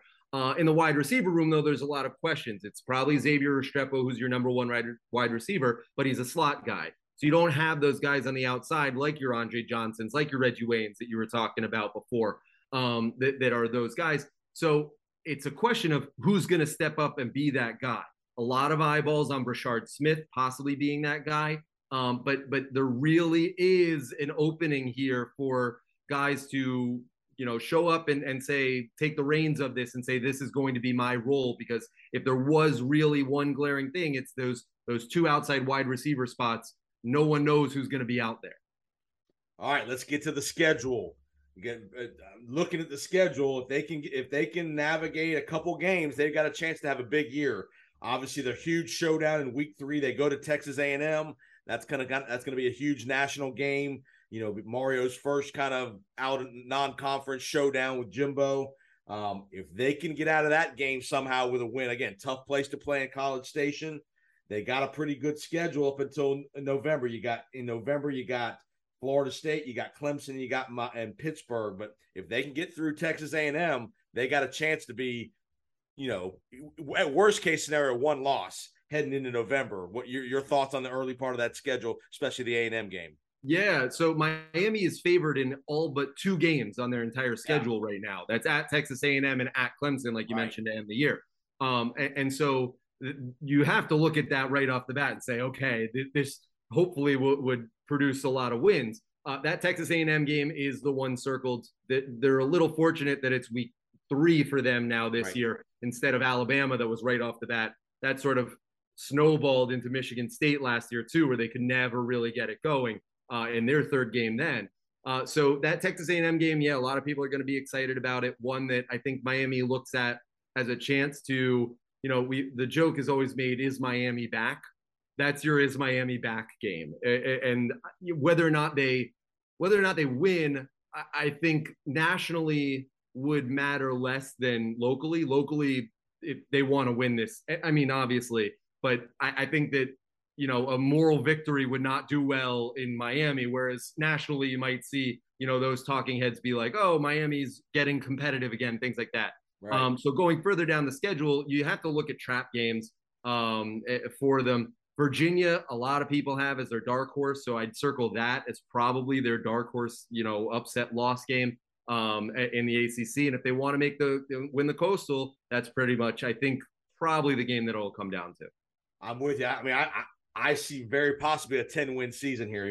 Even if you lose to A&M and Clemson, every other game on the schedule is very winnable, and they'll probably be a favorite, like you said, with Vegas and with the football power index guys. They'll be a favorite. And again, Miami, you got to win the games you're supposed to win. You can't lose. You can't slip up to the Virginias, to the Wake, those kind of teams that you should be better at, especially home games. Miami has lost a ton of home games in the last decade, of games that you would think, man, how are they losing to those guys at home? Talking about the fan base. Is the fan base pretty excited about? Obviously, I know they're excited about Cristobal, but that's a fickle fan base. If they lose a game or two, they shouldn't lose. They are very fair-weathered fans down there for the Canes. So talk about the fan base and the commitment to the process, because again, you're not going to win a national championship in 1 year down there. It's going to take a couple of years probably recruiting with Mario to really get them back to the level they want to be at. Yeah, there is a lot of optimism. Surprising, coming off a 7-5 team that was invited to a bowl, decided not to go to one last year. But like you said, the schedule is favorable, and they think that they really can attack it. The fans are excited. They believe that they have their next, big head coach that's going to be here for a long time, that Miami really hasn't had, forever. I mean, Jimmy was only here for a couple of years. Howard Schnellenberger was only here for 4 or 5. So you even go back to the glory days that they haven't had that, but they feel like they have that now. So there is a lot of excitement around it. Hard Rock Stadium starting to feel like a home. That really changed a couple of years ago when they made that big run against Notre Dame, against Virginia Tech. It sort of started to feel like home and a fortress, especially with the roof now. It gets pretty loud over there. So I think that from a fan base perspective, this is one of the most exciting off seasons Miami's had, since 20 years, maybe. So I really think that they're going to show up. Like you said, can they ride the momentum? If they lose to Texas A&M, do people turn right off the bat, or do they give them a little bit longer of a leash? Right. That's always the question with Miami fans. You always know that everything's turning south when they start flying planes with banners over the stadium. That's normally the cue that things are not going well. So as long as the planes stay out of the sky, we're probably good for now. All right, let's get to Cristobal. One more comment about Cristobal on the field coaching. One of his kind of things that he kind of got takes hits on is his in-game coaching coaching. He's only got a 62-60 record. I know he's been at FAU, but he doesn't have the greatest head coaching record in the world as a head coach. Just talk about his in-game coaching, in-game management decisions, go for it on 4th down, timeout usage, things like that. Is that something that you've seen makes you nervous as a covering the team? How does that dynamic play into things? Nervous, no, but I definitely something to keep an eye out on, and I think Demario would be fair in assessing himself on that. He is an honest guy, and probably would say that he's always getting better. He's always trying to learn. Obviously you don't want too much on the job learning here in a situation like this. Right. I think that in more recent seasons at Oregon, he had improved on that. No coach is perfect, but I don't want to sort of set a narrative that this is an issue heading in. I don't think that anybody is necessarily thinking, oh, well, if not for a called timeout in the first quarter, there could have been a 2-minute drive at the end. There's nobody real feeling about that. But yeah, I mean, I think that there have been instances that you've seen, you go, okay, well, let's see how we could have done this better. Yeah, I gotcha. Do you sense the, again, first couple games, opening games, do you sense the how does he think things are going progressing wise through camp? I mean, he's not going to probably tell the truth probably to the media, obviously, but do you get the sense of confidence that he thinks he's got a pretty good team? Coaches not telling the media, not telling us the truth. I've never come across that before. No, I mean, I think that you can only hide so much, right? We get to watch them and you can see the improvement from the start. You can see the improvement with your own eyes. So there is palpable understanding of what the coaching staff has been able to do in this short period of time. And there is a sense of confidence that trajectory can continue to improve over the course. They start with Bethune-Cookman, Southern Miss. I think both games that they think really can allow them to ease into this a little bit more. Right. If I was a betting man, I'd probably say that they would have preferred this Texas A&M game be at home and the return one be at A&M, just simply with how, scheduling and everything going at Clemson, being at the start of a new regime. So from that perspective, I guess you could say, well, they have to institute things a little quicker, but from all intents and purposes, looks like it's fine. It doesn't look chaotic. It doesn't look like this is everybody scrambling like a chicken with their head cut off, trying to figure out what's going on. It does seem like there is organizational management going on in Miami. Well, Ian, great work, man. Awesome analysis. Again, we're going to check back in with you very regularly during this football season. Florida Football Insiders, great insight. Tell everybody where they can find your work online and on social media. Yeah, I freelance around the area, so you can catch it pretty much everywhere you get your college football, covering Canes for quite a while. So you can follow me at Twitter at Ian Hest, IANHEST. Awesome work, man. I appreciate the time, and we will be back in touch. We'll probably definitely have you on that week of that Texas A&M game to preview that. So keep up the great work and appreciate the time. Sounds good, Jason. Thank you. Have a great one. Okay, up next, you've just heard about the Miami Hurricanes, Mario Cristobal and company. Now we are staying in South Florida, and we're going to hit some FAU, the Owls, 2022 Owls. Willie Taggart's year number 3 in charge in Boca. He finished 2021 5-7, lost the last 4 games. They were doing well, 5-3, lost the last 4 games of 2021. Ended up 3-5 in the conference. Some big news coming out of Boca. They are moving from Conference USA to the AAC, not this year, but next year. And we have nobody better to talk about all things FAU than the site publisher of Owls247.com, Mr. Kevin Fielder. Welcome to the Florida Football Insiders podcast, Kevin. Thanks for having me on, Jason. Anytime. Appreciate you, man. All right, talk to me first about the move. What's the sentiment and what's the excitement level about the move from CUSA to the AAC next year? I think I wrote about it when they actually joined, probably now what's like 6 or 7 months, it feels like, with all the other conference realignment news that has sort of gone on. But I wrote back then that this is the biggest move in FAU football history. It may arguably be the biggest move in FAU athletics history. I mean, when you look at, going from Conference USA to a bigger conference, a bigger market, the TV deals are so much bigger in the American, even if it gets adjusted, with teams like Charlotte and UCF leaving. But for FAU, it's a chance to get on ESPN. It's a chance to play some of the top teams, in Group of 5. We're talking about teams like SMU and Memphis, who are still in the conference, who, Memphis, even if they weren't that good last year, 2-3 years ago, were in the AAC championship game. I mean, Sure. this is one of the biggest moves for FAU, from a money standpoint, from an athletic standpoint, from, a marketing standpoint. There are a lot of moves that FAU have made over the past that are sort of helped build up to this moment. And I certainly think the success on the football field under Lane Kiffin, for those 3 years helped. But, this is just point blank the biggest move in FAU athletics history. No, and I agree. I think you'll see it on the recruiting trail as well. They'll get a little bit better player, athlete, to be able to come to Boca and come to FAU. It'll help the other sports too. The basketball program, the other non-revenue, some of the other non-revenue sports get a little bit better player and a little bit better athlete that'll be able to come down there because you're in a beautiful setting. You're in Boca. I mean, not many people can ask for a better place to go to college than South Florida, Boca Raton, and all the dressings and all the say what you want, whatever word adjective you want to use for all the stuff that goes on and down in South Florida. But yeah, I think it's a big move. And again, I think good for CUSA. You get into you get the TV market, you get bigger the Miami, Fort Lauderdale, that whole area community involved. So I think it's, like you said, I think it's a good move all around.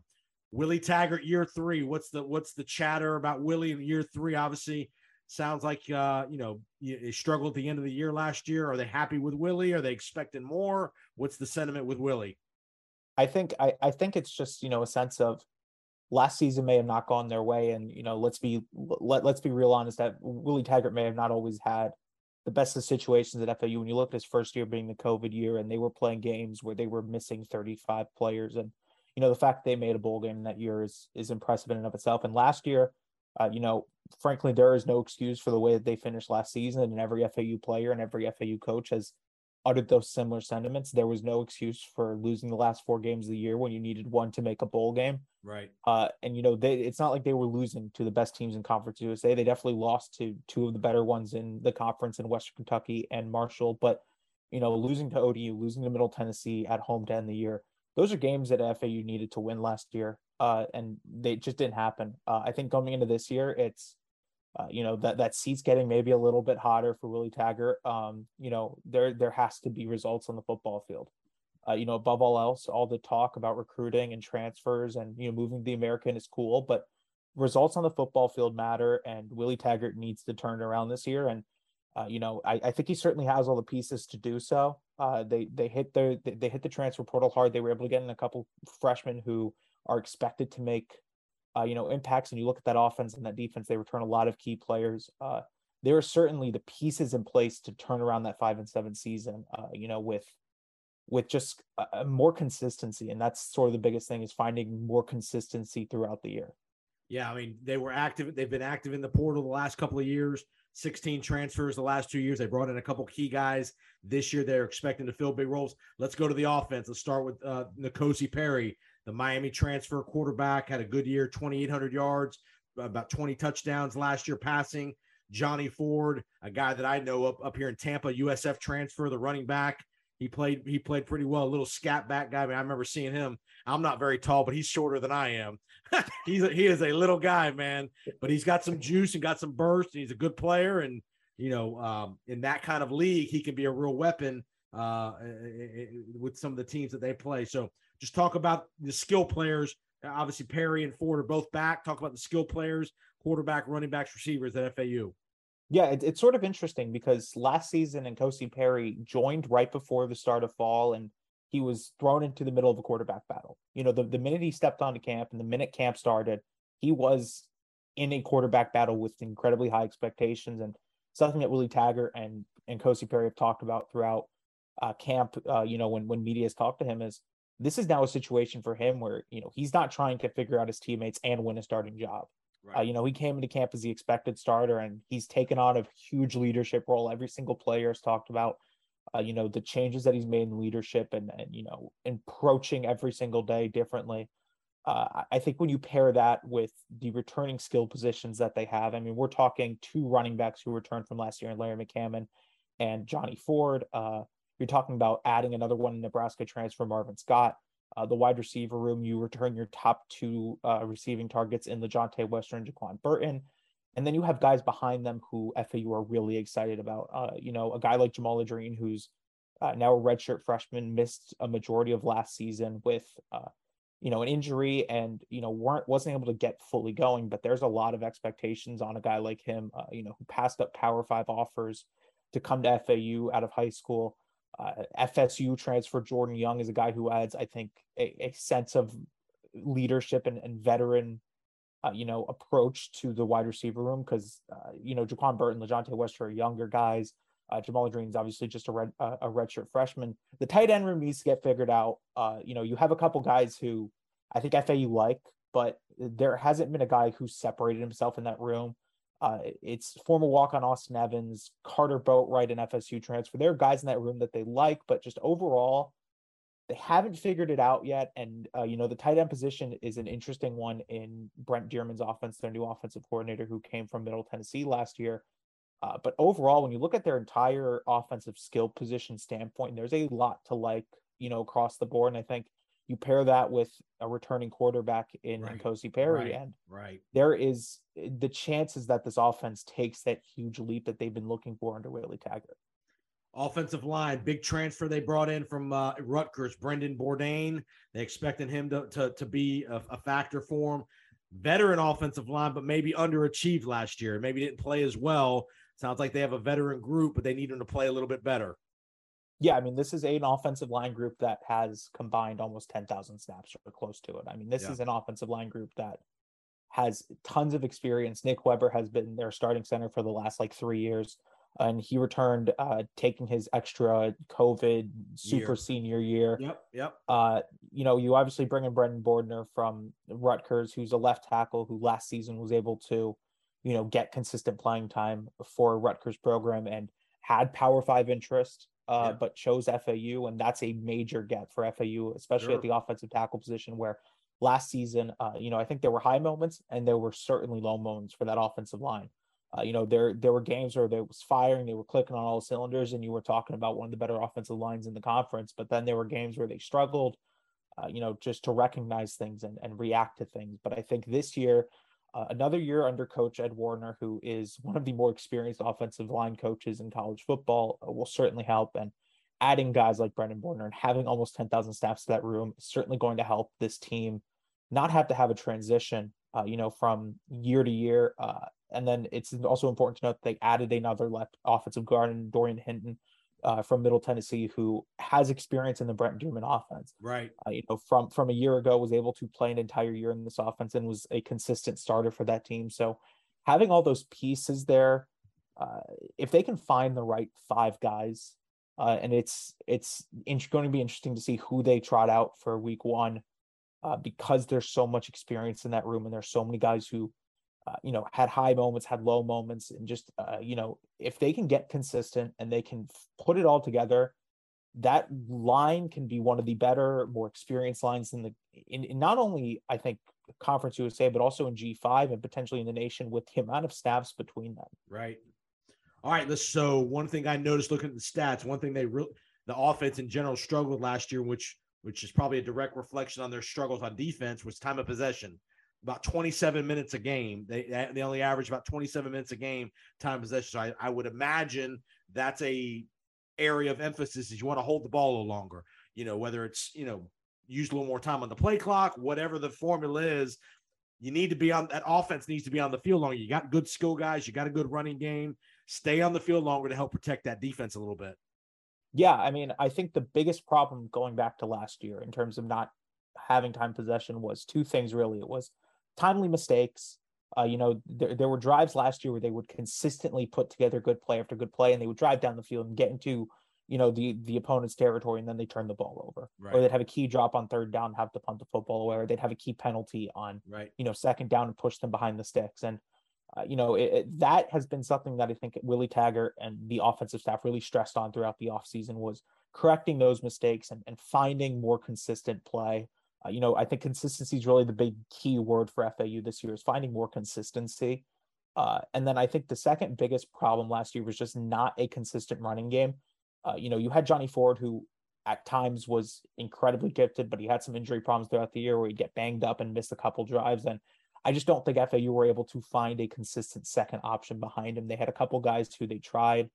James Charles, Larry Buchanan, Malcolm Davidson, and then later in the year they tried guys like true freshmen Zubair Mobley and Kelvin Dean, and they were just never able to find a consistent second running back. So when Johnny Ford went out for any sort of extended time during games, it sort of spiraled into a sense of having to pass the ball, having to rely on passing the ball, and correct. It changed the way that defenses react to FAU, and more importantly, I think it just put them behind the sticks. And FAU is going to be a team this year that want to run the ball and want to consistently run the ball. And I think, as we talked about, having better guys behind Johnny Ford and with Johnny Ford, having a deeper running back room is certainly going to help them, hold on the football longer, sustain more drives, and more importantly, keep that defense off the field so they're not having to come back in a minute, 2 minutes later after they got a key stop. Yeah, right. I mean, yeah. All right, let's go to special teams before we get to the defense. Kicking game, 9 out of 12 last year, kicking field goals. The punting was pretty good last year. Any major notes that you want to add about whether it's kick return, the coverage teams, that kind of stuff heading into this year? Yeah, it's an interesting one because they lose their starting punter, Matthew Hayball, who transferred to Vanderbilt, and they lost their starting kicker in Aaron Shariari. So they're trying to replace two guys, and they brought in another Australian punter, Riley Thompson, who was put on scholarship, and they have a kicker in Morgan Suarez, who was one of the better kickers, in Palm Beach County when he was in high school, and was able to kick a couple times last year. I think that this is going to be a room that is going to rely on those guys taking the steps that they expect. And, clearly they didn't go in, didn't get a veteran punter, so they feel like they have something in Riley Thompson. Mm-hmm. But I think overall that's going to be the kind of underrated factor for FAUs. If they can keep teams in valuable field position for the defense and allow the defense to get into those positions. And I think more importantly, if they can find a consistent kicking game, right, it quickly turns that offense into one of, we have to score a touchdown every single drive to, if we can get in a field goal range a couple of times and we can get 3 points as opposed to getting 0 points, that adds 3 points to your total, obviously. And it helps, just consistently put together a solid football team from top to bottom. And to me, I don't think I told you this, Kevin. I'm a former kicker back in the day in college, so I take special teams very seriously. The teams that are middle of the road, there's gonna be a lot of close games. So those hidden yards in the punting game, those kickoff return yards, making the 40-yard field goals that you need to make, don't miss extra points, things like that. That all dictate how coaches coach the game later on. Whether you go for it on fourth down, whether you instead of kicking a long field goal, do you punt? Those are all the decisions where if you have reliable kickers and punters, that makes the game management part for Willie Taggart that much easier. Yeah, and I think it's one of those things where if you look at it, there were times that Willie Taggart last year would go for it on 4th and 5, in that gray area for field goals where we're talking like maybe a 42 or 43 yarder, and you don't feel confident with your kicker. If you feel confident enough with your kicker, you're sending him out there for a 43-yard field goal, and if he makes it, there's 3 points that you may have not gotten.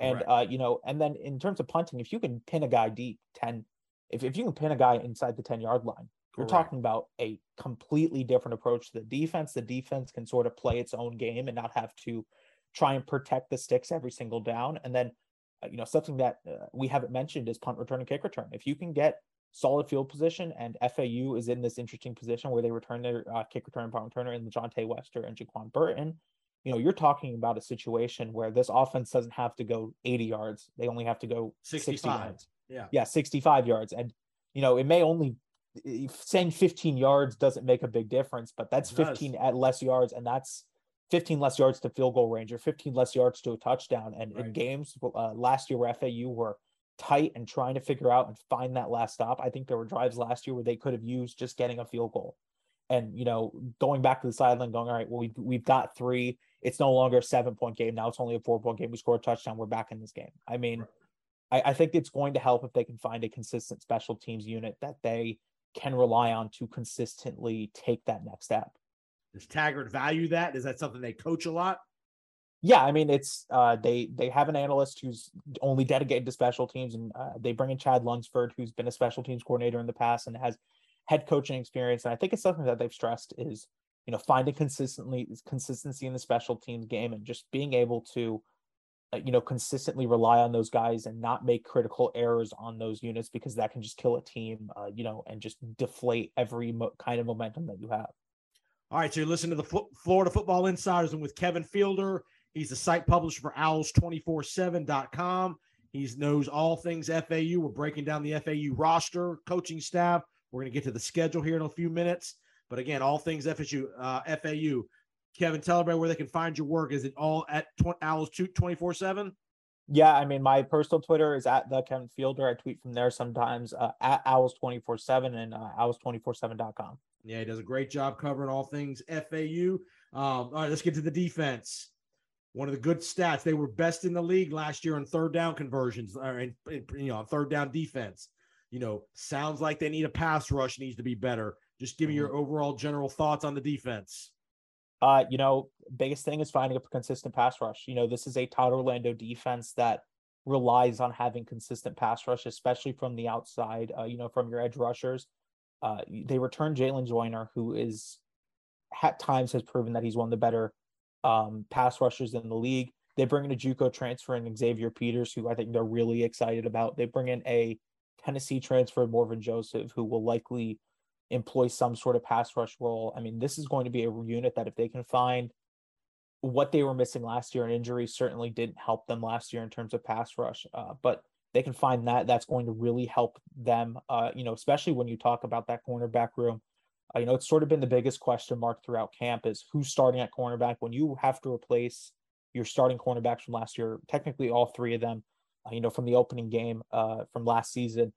Now it sort of becomes a situation of, well, you have one guy in Romaine Smoke Mungeon, who they love and has consistently been able to put together good performances. He's likely a starter at some point, but they brought in two transfers in Damon Hill and Michael Anton from Iowa State, or from Central Michigan and Iowa State, respectively. They have a guy in Jaden Williams, who's last year had some good moments. I think he was sort of playing out of position. He's more of a nickel corner than the slot outside corner that they put him at. But I think overall, if you could find who your starting three are at cornerback, if you can find a pass rush, you've got all the other pieces across this defense to be a really good defense in Conference USA.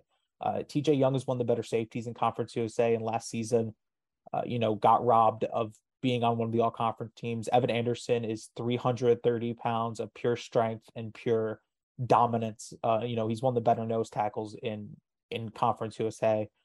You have guys around the question marks at pass rusher and cornerback. You just have to find who's going to start at cornerback, and who are your best pass rushers, and how can you put them in situations to succeed? Because last season they just didn't have a pass rush throughout the year, and they were trying to rely so much on these cornerbacks and so much on that back seven of making plays that when it got down to it, they just couldn't consistently get off the field or consistently create enough plays where they were putting teams behind the sticks. And that's something that they sort of stressed last year. And I think it's something that, Todd Orlando has always stressed, playing really aggressive and trying to get teams into those unfavorable situations. And when you have to, and like your point on the pass rush is when you have to blitz a fifth and sixth guy, that exposes the safeties and the DBs a little more. You got to play man behind it, where if you can get some pressure with four guys, you can play the back seven, can be an effective part, and you don't have to be as skilled back there because you got some help and you got some numbers back there to cover. Yeah, I mean, if you can blitz four all game, and I think every defensive coordinator in the nation will tell you, if you can blitz four all game, you're going to win every football game. If you can blitz four consistently, you're going to win every football game, because then you've got seven guys covering, and you've got seven guys taking up every single spot on the defense. And even if you play man, or even if you play zone, you've got seven guys out there who can protect you. But when you're blitzing 5-6 like they were last year, that's leaving these cornerbacks on islands that they, I think they played well. Zion Gilbert played particularly well last year. And I think, Khalif Bryson and some of those other guys played really well throughout the year, but it's just not a winning recipe for football. It's not a winning recipe for football. I mean, you can win some games blitzing 5 or 6 all day, but you have to be able to win with 4.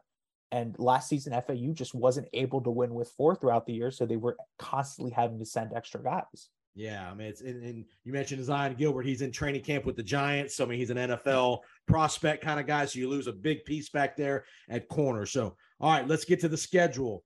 FAU's one of the teams that starts this weekend.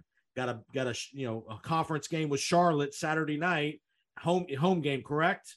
Yes, it is a home game, and it's a very unique position for FAU in the sense of playing a conference opponent to start the year. Yeah. So it's a more critical, more, you can't, there's no cupcake to start the year, or not. It's not a non-conference. You got to come out the gates ready to go. And it might help them that they have a veteran team. You got a veteran quarterback, you got running backs, you got, veterans. So that might help them get them dialed up a little quicker, where if you had a bunch of new guys, new quarterback, new everything, it'd be a more challenge. So, Charlotte week 1, then 2 weeks later, you got UCF at home, which is a big, huge in-state game, a lot of bragging rights. And then you have Purdue on the road the following week of the 24th. So the opening 3-4 weeks of the season is going to be you'll know where FAU is going to probably wind up being as far as, overall record ballparkish, after that Purdue game. Yeah. I mean, you're going to know who FAU is after the first 5 weeks of the season. You're going to know if they're a team that is going to compete for a Conference USA championship, if they're a team that's going to be, I think one of those middle of the pack teams that is, 8-4, something like that, consistently playing good opponents and consistently playing good games, or if they're just another team that's going to struggle. I mean, those first 5 games are going to make or break FAU season. You talk about starting, with a conference opponent and having to win that first game. Because I think that, conference games are going to be so important for FAU. And, you can talk all you want about the UCFs and the Purdue games that are, fun games to potentially win. If you want to win a conference championship, you got to win in the conference. I mean, that's and home games, and you got to win your home games. Yeah. I mean, no one cares if you beat UCF if you don't make a conference title, or if you aren't a good team in conference, because that's where the bulk of your schedule comes. And, I think that the UCF Purdue games are sort of interesting because FAU has not beaten a Power 5 opponent in their last one was Minnesota, and I think that was in like the 2010s or something. I mean, It's been a while since they've been able to beat a Power 5 opponent.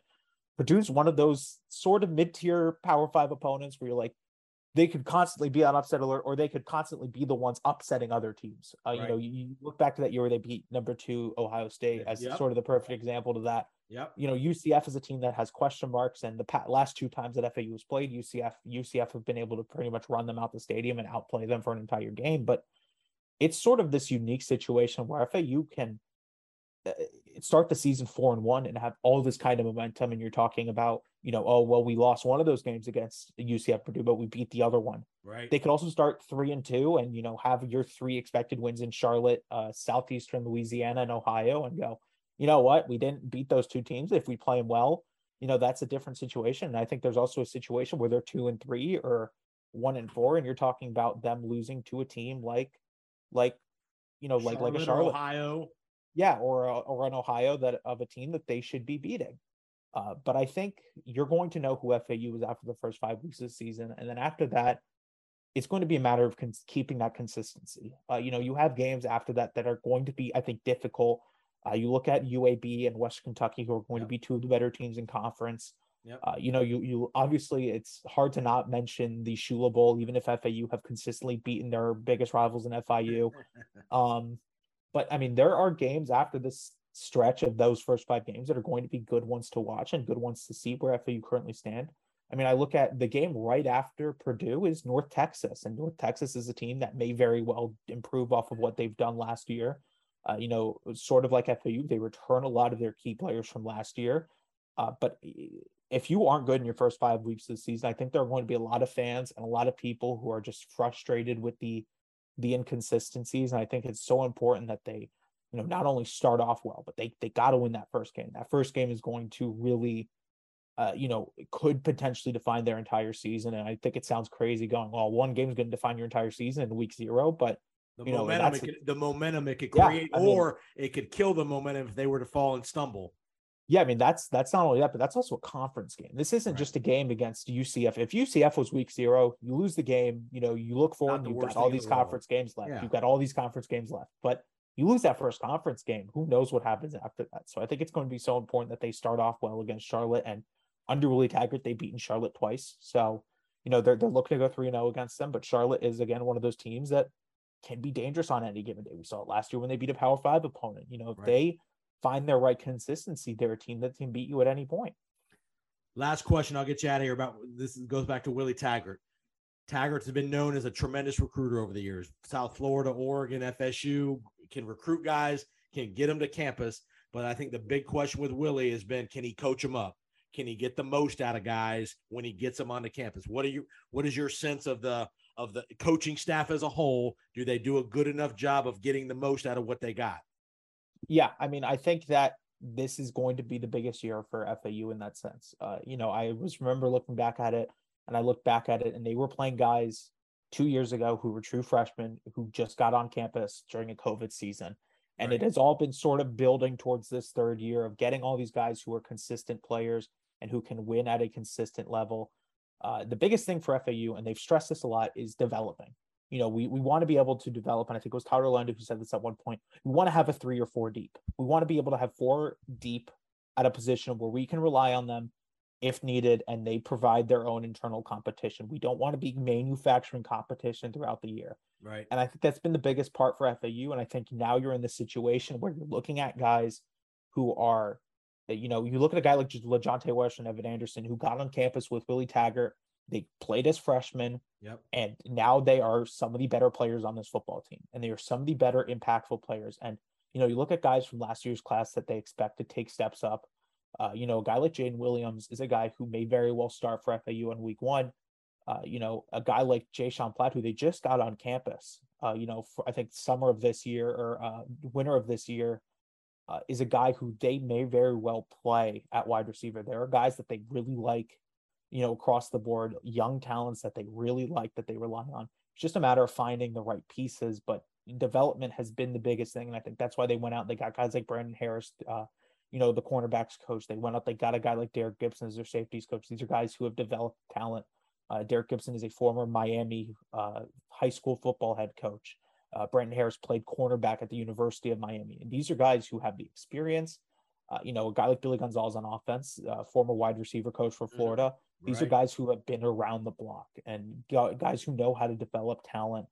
The biggest thing is just being able to develop some of these younger guys so you're not consistently relying on having to go to the transfer portal and get 16 transfers in 2 years, because that's not always sustainable football. It may work at certain points, but you want to be able to develop from within. I think that's the biggest thing that Willie Taggart has preached since coming here is, we want to be able to develop our own homegrown talent. We don't want to have to consistently go in the transfer portal, and we would rather just go in and pluck the needs that we need and, bring in 4 guys in the transfer portal class of consistent talents. Great job, Kevin, man. That's an awesome analysis on the program and the coaching staff, the offense, defense. I mean, excellent job.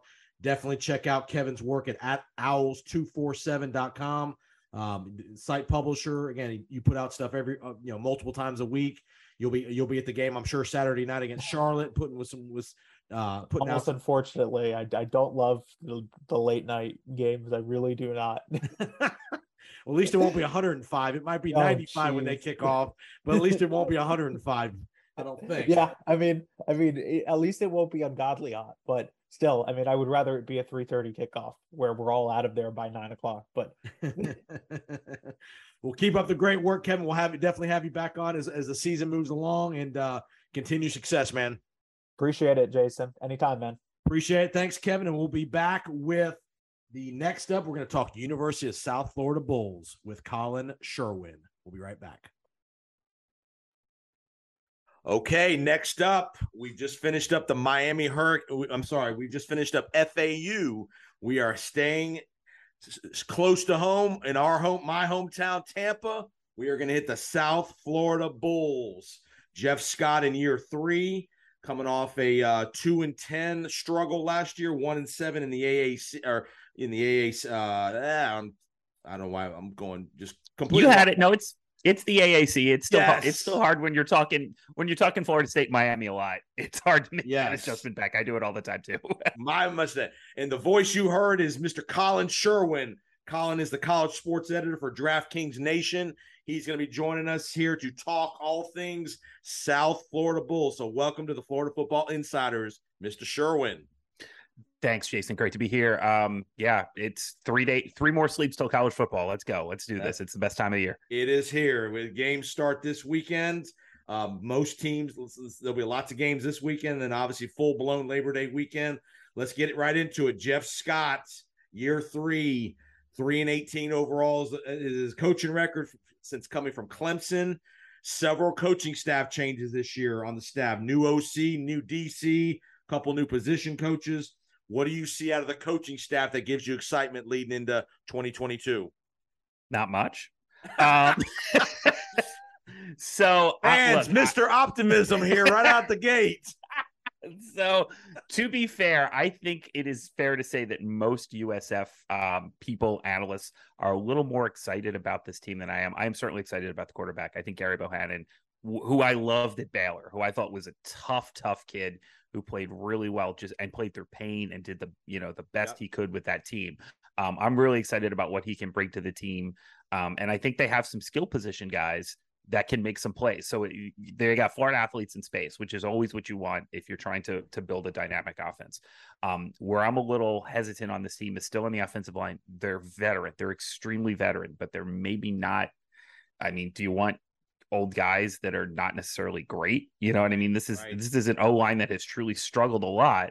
And yeah, you get another year older, a year stronger, but I'm not sure about the ability of this line to protect or to be able to carve up space, to get to that, to reach to that second level and create some holes in the run game. Defensively, I think they'll be a little bit better. They can't really be worse than they were last year. Firing a coordinator with one game to go, firing a defense coordinator with one game to go is certainly a move. But I think it was a necessary move, and I think it showed in the Central Florida game at the end of last year that the defense did play much better in that game. And so I'm a little bit more excited there. I think they can do some things, but I have some talent questions in the back of 7. I'm not sure that they can cover. I have questions about their ability in space to handle other athletes in space. So I think they're going to score more. I think bringing in Trickett was a good decision as a coordinator. But I'm still, again, I just have some worries on this team, and I'm not nearly as optimistic, I think, as most USF fans. Win totals are running, most people are, I think, projecting about 4 to 5 wins for this team. I would lean like 3.5 to 4.5, somewhere in there. I'm a little more skeptical. Before we get on the field, let's talk about a couple of administrative, operational things. Building a brand new indoor facility, which is almost done. Just the commitment, and give USF credit. The last couple of years, they've made some big financial commitments with bringing in Jeff Scott. What they're paying them. They are also with the indoor facility, some improvements. I've been over there numerous times the last couple of years for practices and such. They've done a good job. They're pushing some money in. They're trying to be a big time program. Just your thoughts about the commitment they're making as far as financially to the football program. Yeah, it's been needed for a while.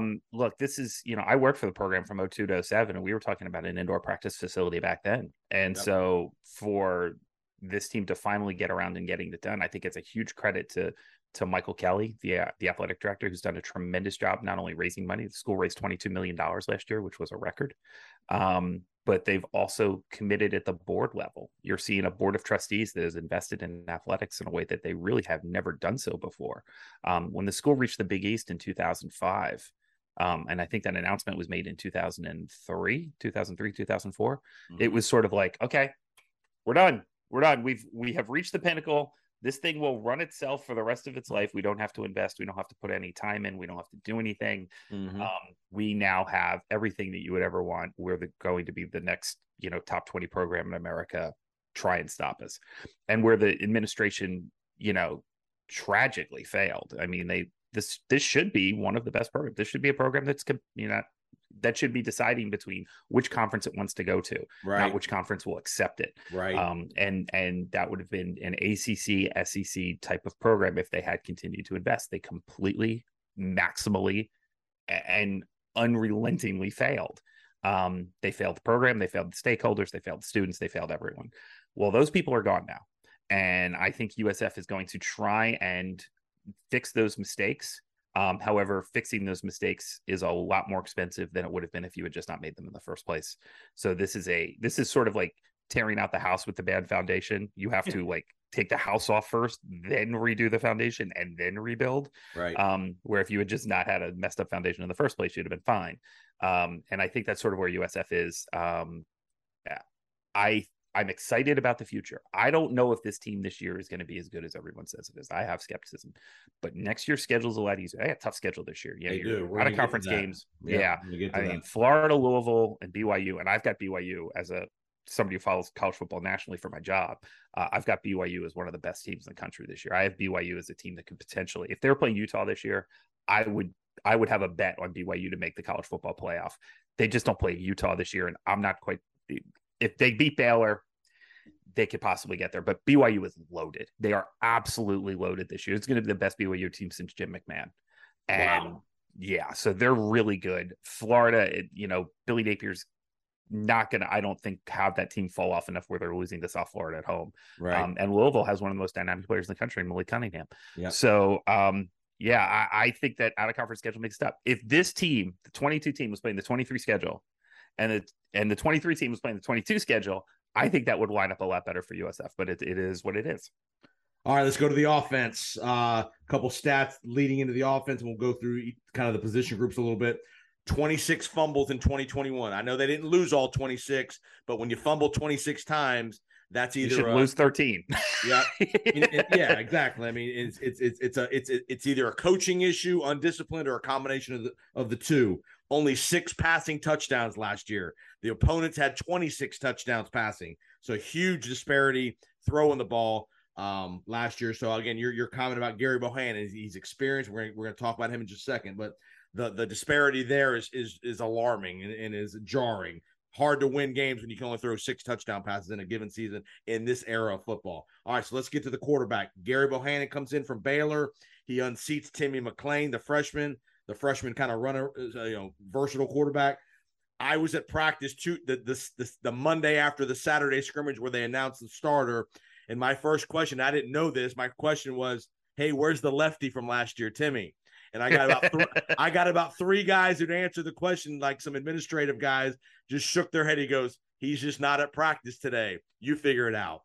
He obviously transferred. He ended up at UCF a couple days ago. So Timmy McClain, who they had high hopes for last year, they really thought he was going to be a big recruit, kind of a Michael Vick kind of guy, run around, left-handed, strong arm. He's one and done basically at USF. They bring in Gary Bohannon, who's won the job, which I think is a good thing. They need a professional quarterback. This guy's been around the block. He's won big games at Baylor. He's been in big moments. He hasn't always performed great, but he's been in the moment. He understands what it takes to run an offense. So I like that. Talk to you. You seem to like Bohannon a lot. So give me some couple thoughts on Bohannon, that QB situation. So the thing with Bohannon is I think he played the entire year just hurt. Super hurt. I think he was injured from basically week 1. I watched a lot of Baylor last year.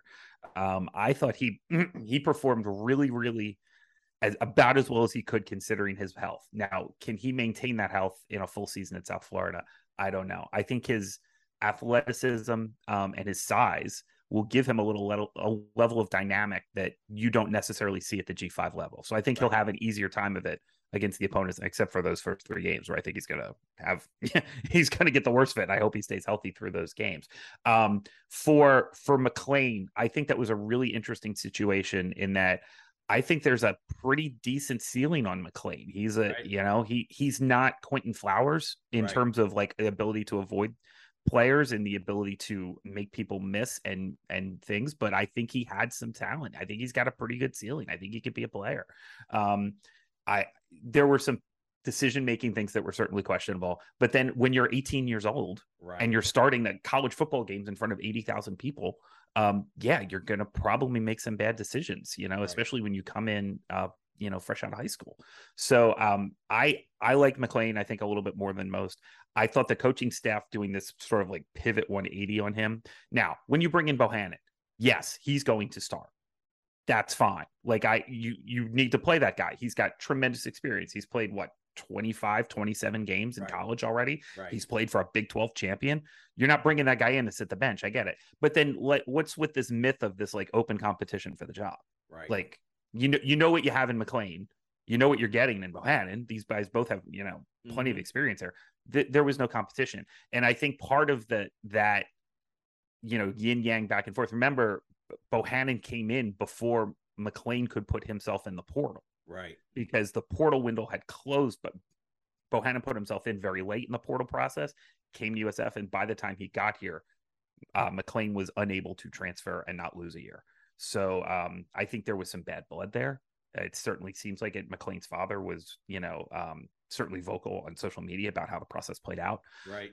So I will, I like McClain a little bit more than most. I think he went to the wrong school. He's not. I don't know how he gets on the field there anytime soon at Central Florida. And I think he'll probably end up transferring out again at some point, with that depth chart that they have over there. I think they just called Mikey Keene the starter over there already. And Mikey Keene's a young kid, so they got some time with him. So, we'll see. All right, 10 starters back on offense, so they're excited. At least they got some veteran guys that played a lot of snaps. Wide receiver Xavier Weaver, 41 catches for a 17.4 per catch, which is really good. I've seen him numerous times in person. He's a dynamic guy, can stretch the field.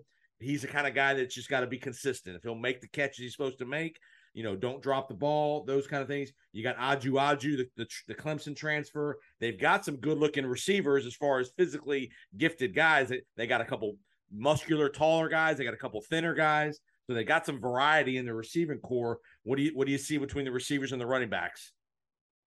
So I think there's some talent here. There's definitely some skill guys who can make some plays. Jimmy Horn Jr. coming back off an injury.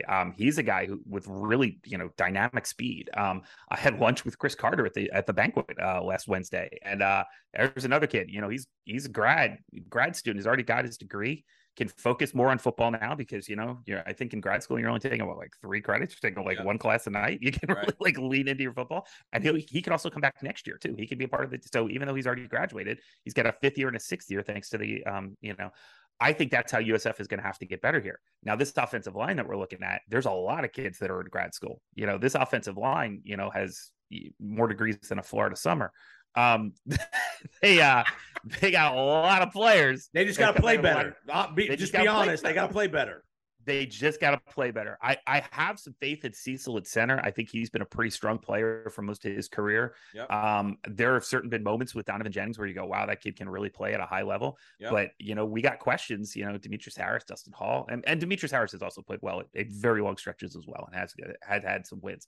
But on the right side, Dustin Hall, DeMontre Jacobs, can these guys, can they protect? Yep. Can they protect? And especially last year with a lefty quarterback having the right side of the line be a little falling apart, then great. That does change this year as you go back to Bohannon, so we can see the guys running at his head as opposed to the other way when his back is turned. But yeah, I think there's some talent in the skill positions. I just need to see this offensive line protect and clear some holes that I have not seen before. Are you satisfied with the scheme they run with the philosophy and offense? With a new coordinator in Travis Trickett, I just need to see it. He by track record, some of his offenses have performed okay. Right. There's nothing been like a world beater, but like if he was a world beater offensive genius, Sean McVay type, he wouldn't be at South Florida. Right. So like you sort of get who you can get. I think considering that seems fine. Bob Shoop, I think, is the really, really interesting. Bob was basically erased from a Michigan football team in the middle of a season, which doesn't happen very. It was like week 9. They were just like, yeah, he's not going to be around for a while. And nobody really ever got a reason why. And so, so I have some questions defensively more than anything. But again, the upgrade defensively, I don't like to bash previous coordinators and people that have come through the program. But oh my God, they were so bad last year. Gee, the third and 36, and they would rush 3 and drop 8 every single time. The scheme, you did not need to be a football genius to see what was happening on especially on money downs. And they did not put their players in positions to win. And it was extremely vanilla. I would like to see some more blitzing, more show and go, more different things, more scraping. Like I need to see more of that out of this team. And I hope Shoop is able to bring that. He certainly is a veteran in this industry. But I need to be able to see it. And I want to see a couple of games. And the thing is, practice is mostly closed. Like we're not seeing anything in practice. So we hear what these players and coaches are telling us, but they told us the same things last year. And they told us how great Timmy McClain was and how they're excited to build around him. So what are you going to trust anything that's coming out of a coach or a player's mouth at this time of year? Come on, get out of here. Right. 9 starters back on defense. I mean, they've got, again, lots of guys that have played a lot of snaps. The question there is, are they good enough? are the guys that Yeah. they were playing, are they good enough? Last year sometimes last year I know they had to play out of pure necessity, COVID losses, injuries. They were really depleted numbers wise towards the end of last year. Defending the run was bad. That was the area where they really struggled, was defending the run. They brought in 5 new transfers. They seem to have a good linebacking core with Greer and Boyles. Those two guys seem to be the kind of the cornerstone and the quarterbacks of the defense. Just your thoughts of, again, you sound like you want to see him be more aggressive. I know Shoop is a pretty animated guy. He's very excitable. That, again, I've been to a couple practices and he gets on them. He's pretty active. Again, whether the scheme is good enough, we'll see. But again, opponents rushing average 5.9 per carry last year, just unacceptable. And teams will just run the ball down your throat. So sounds like you're, again, a little leery about the defense as far as the development of the defense, and can they hold up enough over the course of, again, you got a brutal schedule to start. Can they hold up enough, especially in the AAC? Yeah. You're not expecting them to win these out of conference games, but the AAC games are the games you got to be competitive in and be able to compete. Yeah, and it's a tough AAC schedule too. They definitely took the worst of it there as well. There's some teams in the league that they won't play that they would probably like to. So here's the things I'm hearing out of practice. I'm hearing like Matt Hill looks really good at the star position, which is sort of like the nickel. And I'm going, okay, but I watched that kid last year, and in all fairness to Matt Hill, he was brought in as a wide receiver, right? And he got flipped to the other side of the ball, and he's learning on the fly. But there were times last year where I'm going, oh my God, like where is he? What is he doing? No sense of like concept space. You can see some athleticism, but just not prepared, not prepared. And that's not the kid's fault. I mean, that's, when you're brought in, they flip you and they ask you to do this and you do the best you can. Now I'm hearing he's like playing great at the star position. I got to be a little skeptical about that. You know what I mean? Because I haven't seen anything out of this team to say that they're developing. But if I see Matt Hill locking people up in the slot as a nickel, then I'm going to be pretty excited about this team this year. If he has improved his technique and his talent, and they've built a scheme that fits his style better, that's going to be really good. They need to be able to get after the passer as well. And that's, there are times when you see it, you'll see like a guy like a Clyde Pinder come in on a long down and be able to get after somebody. But you have to be able to attack the quarterback in this league. Obviously run defense is huge. That was a real weakness for them last year too. But being able to get to the passer to keep people off balance and keep them in long downs. You don't get off the field on 3rd and 3s in this league. You get off the field because on 3rd and 13s, and you have to be able to get people behind the chains. And so I got questions there. I'm not sure. But again, with a whole new scheme, I need to be able to see what they're going to try and do. I truthfully haven't looked at Bob Shoop's defenses. I can just look at the numbers. Sure. And they are somewhat vanilla. They are what they are, but I haven't taken a deep look at his scheme yet. I hope to actually do that next week and sort of dig in and what I should be looking for. But again, they got to get better. They just have to be better. And I'm not sure the talent is there.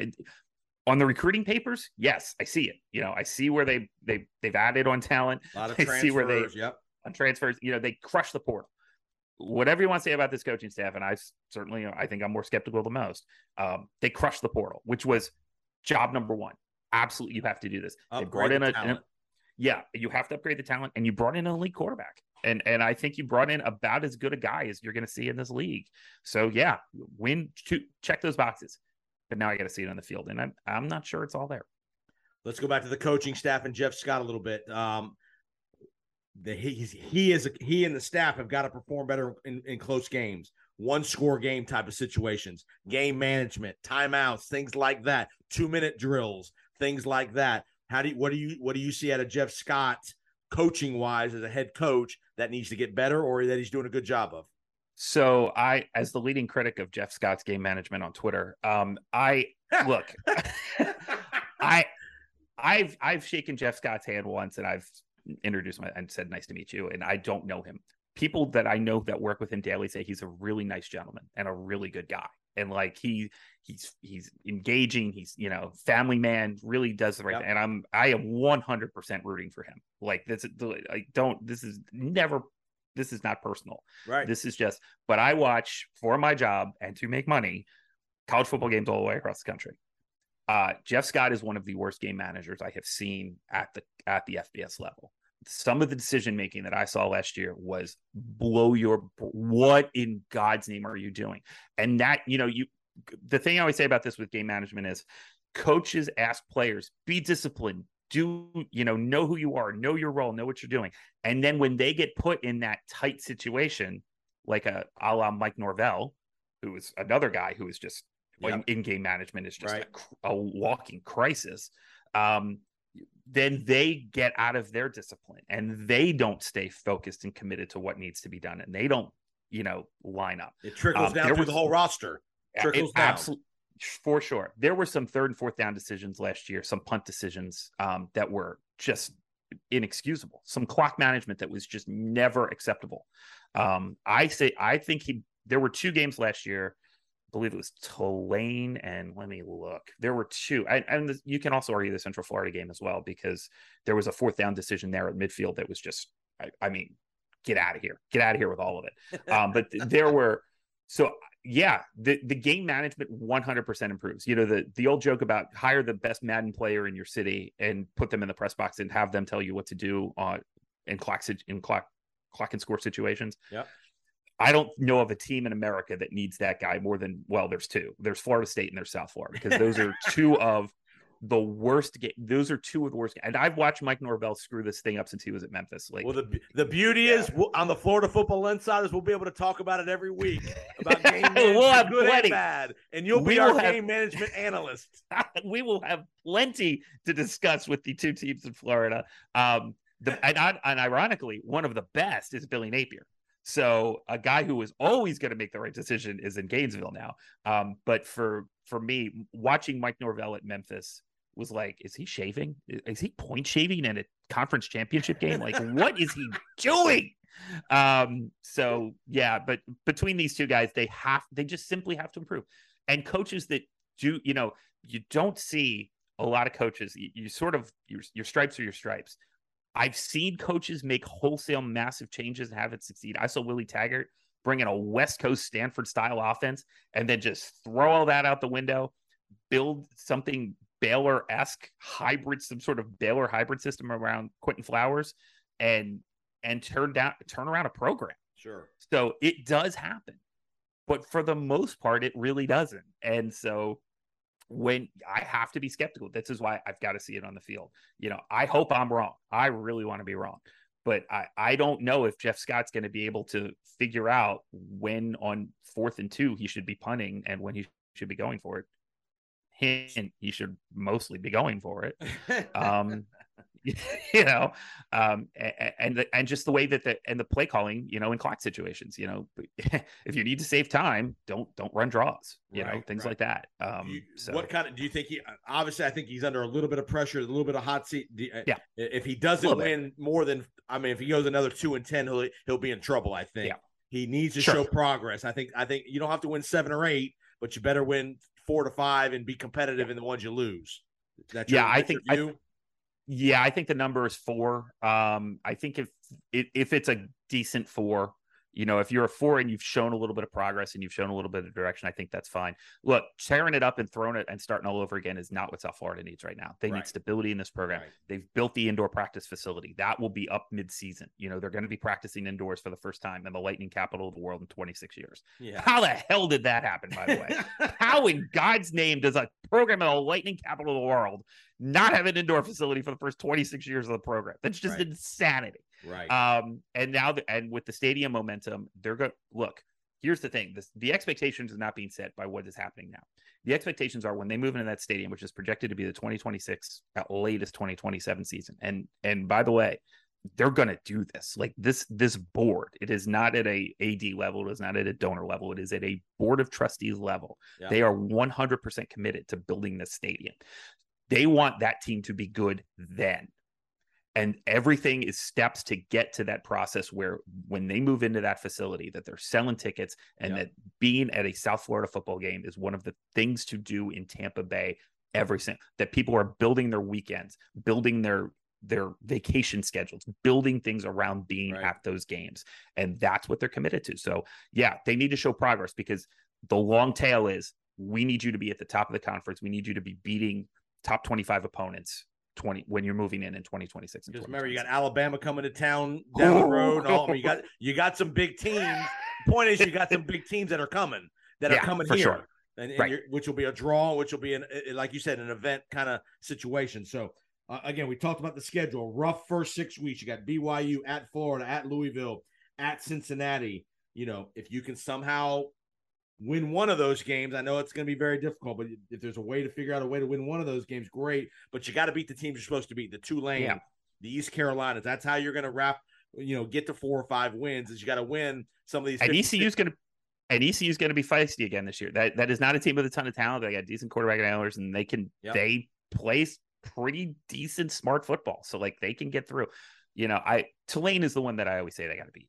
Like that is a team you should not be losing to, because as much talent as there is in Louisiana, you can just look at the numbers and see that Tulane is not a team. That's the bubble team right there. That's the team you need. You always need to be beating Tulane, and you always need to be beating Temple. There's just not enough good players in those markets. Right. Like, you're right. So, and you got UCF at the end of the schedule at home. So again, they played very well last year against UCF. Again, a winnable game. That's a game that if that's a winnable game this year. Yeah, I think it's in USF fans' heads because of the last 5 years, five in a row they've lost. 5, 6. I don't even know. It's a lot. But for a team that won the first 4 between 2005 and 2008, and then hasn't won one since, or has won since, but has now. The tables have completely turned on that from where it was 15, 20 years ago. I think that's in both fans' head. I think I am down on Central Florida this year. I am short on them. I think year 2 for a coach that's bringing in a complete new system and Gus Malzahn, that doesn't tend to go well, because you're year 1, you're sort of using last year's players and trying to keep as much of last year's system when the previous coach was successful as Josh Heupel, however you want to. I thought he did pretty well there. I would have fought to keep him. They totally disagreed, but and he got the Tennessee job, so you got to let him go. But year 2 tends to be where these guys tend to struggle. I thought that we saw that with South Florida last year. I thought, we've seen that before with, Willie Taggart's first year, he was 4-8. His second year is, 2-10. It seemed like things were going the wrong way. I think that tends to happen because your long-term philosophy interferes with the talent that you have on the field. And that's when it starts to hit us about year 2. So I'm short of Central Florida this year. I think that's a game that USF could very possibly get, especially if they play at a standard that I'm not sure that everybody else thinks they're going to get to, that I'm a little skeptical of. But if they get to that standard, I think they can definitely beat the Nuts for sure. All right, last thing, we'll get you out of here. Let's do some win totals for USF. We'll do Miami, Florida State, and Florida. This is what you do for a living. DraftKings Nation, Colin Sherwin, college sports editor. Lots of gambling going on all around the country and all that stuff. So let's hit. You said South Florida was 4.5, or are they 3.5? I'm seeing 4.5. Okay. You think? And I am. Sounds like you like under. Yeah. On 4.5, I would. You know what? I'm not going to bet it myself because that would be no fun. But yeah, I'm going to lean under on that. I would. I'm a stay away. 4.5 seems about right. Yeah. So I don't think it's a good bet either way. So I'm going to stay away. I had over last year, and I think Jeff Scott's game management cost me a very large bet on. I think it was. I needed 3. What did I need last year? I needed 3, and I got 2. Yeah, I was. God. Yeah, his game management. Let's talk Miami. What's Miami's over under? So Miami, give me 1 second here. I'm sorry, I'm trying to do this on the fly. A lot of expectation with Mario Cristobal. A lot of hype. They have a pretty easy schedule. Very easy schedule. So yeah, they're at 8.5. Over is -135 though, so you got to lay some vig if you want the over. I like Tyler Van Dyke a lot. I like this team a lot. There's talent all over the place here. The thing is, speaking of game management, I don't think it's as bad as it is in Tallahassee or Tampa. But there were some Oregon fans that have certainly questioned some of the things that Mario has done in game, and that goes back to his FIU days as well. Yep. So I would think that Mario is probably. He's probably worth a half game going the wrong way, but I really like that Miami team a lot. And he's done a fantastic job of getting buy-in from that market, from that state of Miami that Howard Schnellenberger always talked about. This is, that is a program that's moving in the right direction. I think Miami is going to be a national power again sometime in the next 10 years. Yeah. I like Miami over 8.5 because, other than Clemson and A&M, every other game they're going to be favored. For sure. Even if you lose those 2, you can still lose one more and still win the bet. So I like over 8.5 in Miami. What about I don't hate them against Clemson either. Let me tell you, Clemson. Right. Show me a Clemson defense without Brent Venables, and I'll tell you what That's right. Just saying. That's a good point. Great point. Florida, new coach Billy Napier. What do you see? What's the number there? I have for the Florida Gators. I think it's 6.5. It's 7. It is up to 7. So Woo. it is 7, and you got to lay 125 on the over, which means the under is 105. But 7 on the dot. That schedule is tough. That's a rough schedule. Yes. Kentucky's really good this year. Yes. Georgia's going to pants them again. Let's check. You got a chance if you can upset Utah. I know that's a big ask in week 1, but if you can beat Utah, I don't think you're going to beat Utah, but Utah is loaded. They are loaded. Utah is very good, no doubt. I think Utah is the Pac-12 championship game is on October 15th. It's that Utah USC game in Utah. Absolutely. That is going to be the Pac-12 championship game. I can't wait for that game. I am very excited to see Caleb Williams go against Cam Rising and Lincoln Riley. Welcome to the Pac-12. This is where it matters. That's going to be fantastic football. I don't see Florida getting to 8. I could see them being at 6. So if I had to make a play, I would either stay away or play under. I don't think they're getting to 8. They'll get Vandy. They might get Florida State actually, but LSU. That's iffy. That's iffy. That's tough. Very iffy. Eastern Washington, South Florida. But yeah, it's very possible they start 1-3, right? Losing to Kentucky and then Tennessee, and Utah. So yeah, they could very well start 1-3. All right, Florida State. We'll wrap it up with Florida State win total. Yeah, the Noles are. Why is that not coming up? Here it is. You'd think they'd put this in alphabetical order for me. They didn't. 6.5. So over is -135, which means the under is +115 on the other side. I am skeptical about Mike Norvell until I'm not. Yeah. I have seen the talent on this team. I think there is definitely talent there. Is Jordan Travis a guy that you can really win with? Right. Are you sure about this? Right. I'm with you. I don't know. Stay away from me for sure on the number. Yeah, for sure. It's so Duquesne is a win. BC is going to be feisty this year. Wake losing Sam Hartman, I think, probably pushes that a little bit in Florida State's favor. That's going to be that's a huge loss for Wake. NC State's going to pants them. NC State is loaded this year. This is going to be the best NC State team in a long time. They'll beat Georgia Tech because Georgia Tech might be one of the 5 worst teams in the FBS. They don't get Duke, unfortunately. Bad luck for them because Duke I have is the worst Power 5 team. I have them way worse than Vandy, actually. They're going to be horrible. I got a little power ranking thing that I do, and I just chart everything, and that's what I got. And then the Raging Cajuns. That's interesting. There's some talent down there in Lafayette this year. I don't know if anybody could blow a game late in the season like that on Chicken Bleep Saturday. It's probably Mike Norvell. So yeah, I would lean short here or stay away for sure. I got you. Well, great work, Colin, man. Awesome job with the numbers, obviously with your USF analysis. We will definitely have you back on throughout the year, giving some updates on USF and some other stuff in the state of Florida. Tell everybody where they can find John Lyon one more time. At Colin Sherwin on Twitter, COLLIN. And most of our stuff is all at DraftKingsNation.com. So DKNation.DraftKings.com. If you actually go on the DraftKings app or the website, you can see all the college content that comes through our team, which is, I think, doing a great job. If you're an NFL person, we just launched a NFL product for fantasy football. It is a complete fantasy football guide. If you're in a best ball league, if you're in a any kind of league, I don't play a lot of fantasy. I'm the college guy. Literally everyone else on our team, we have a staff of 15, 20 people. Everyone else contributed something to the NFL fantasy football guide except me. I have every byline is there except mine. And that's because you really don't want me betting. You don't want my advice on the NFL.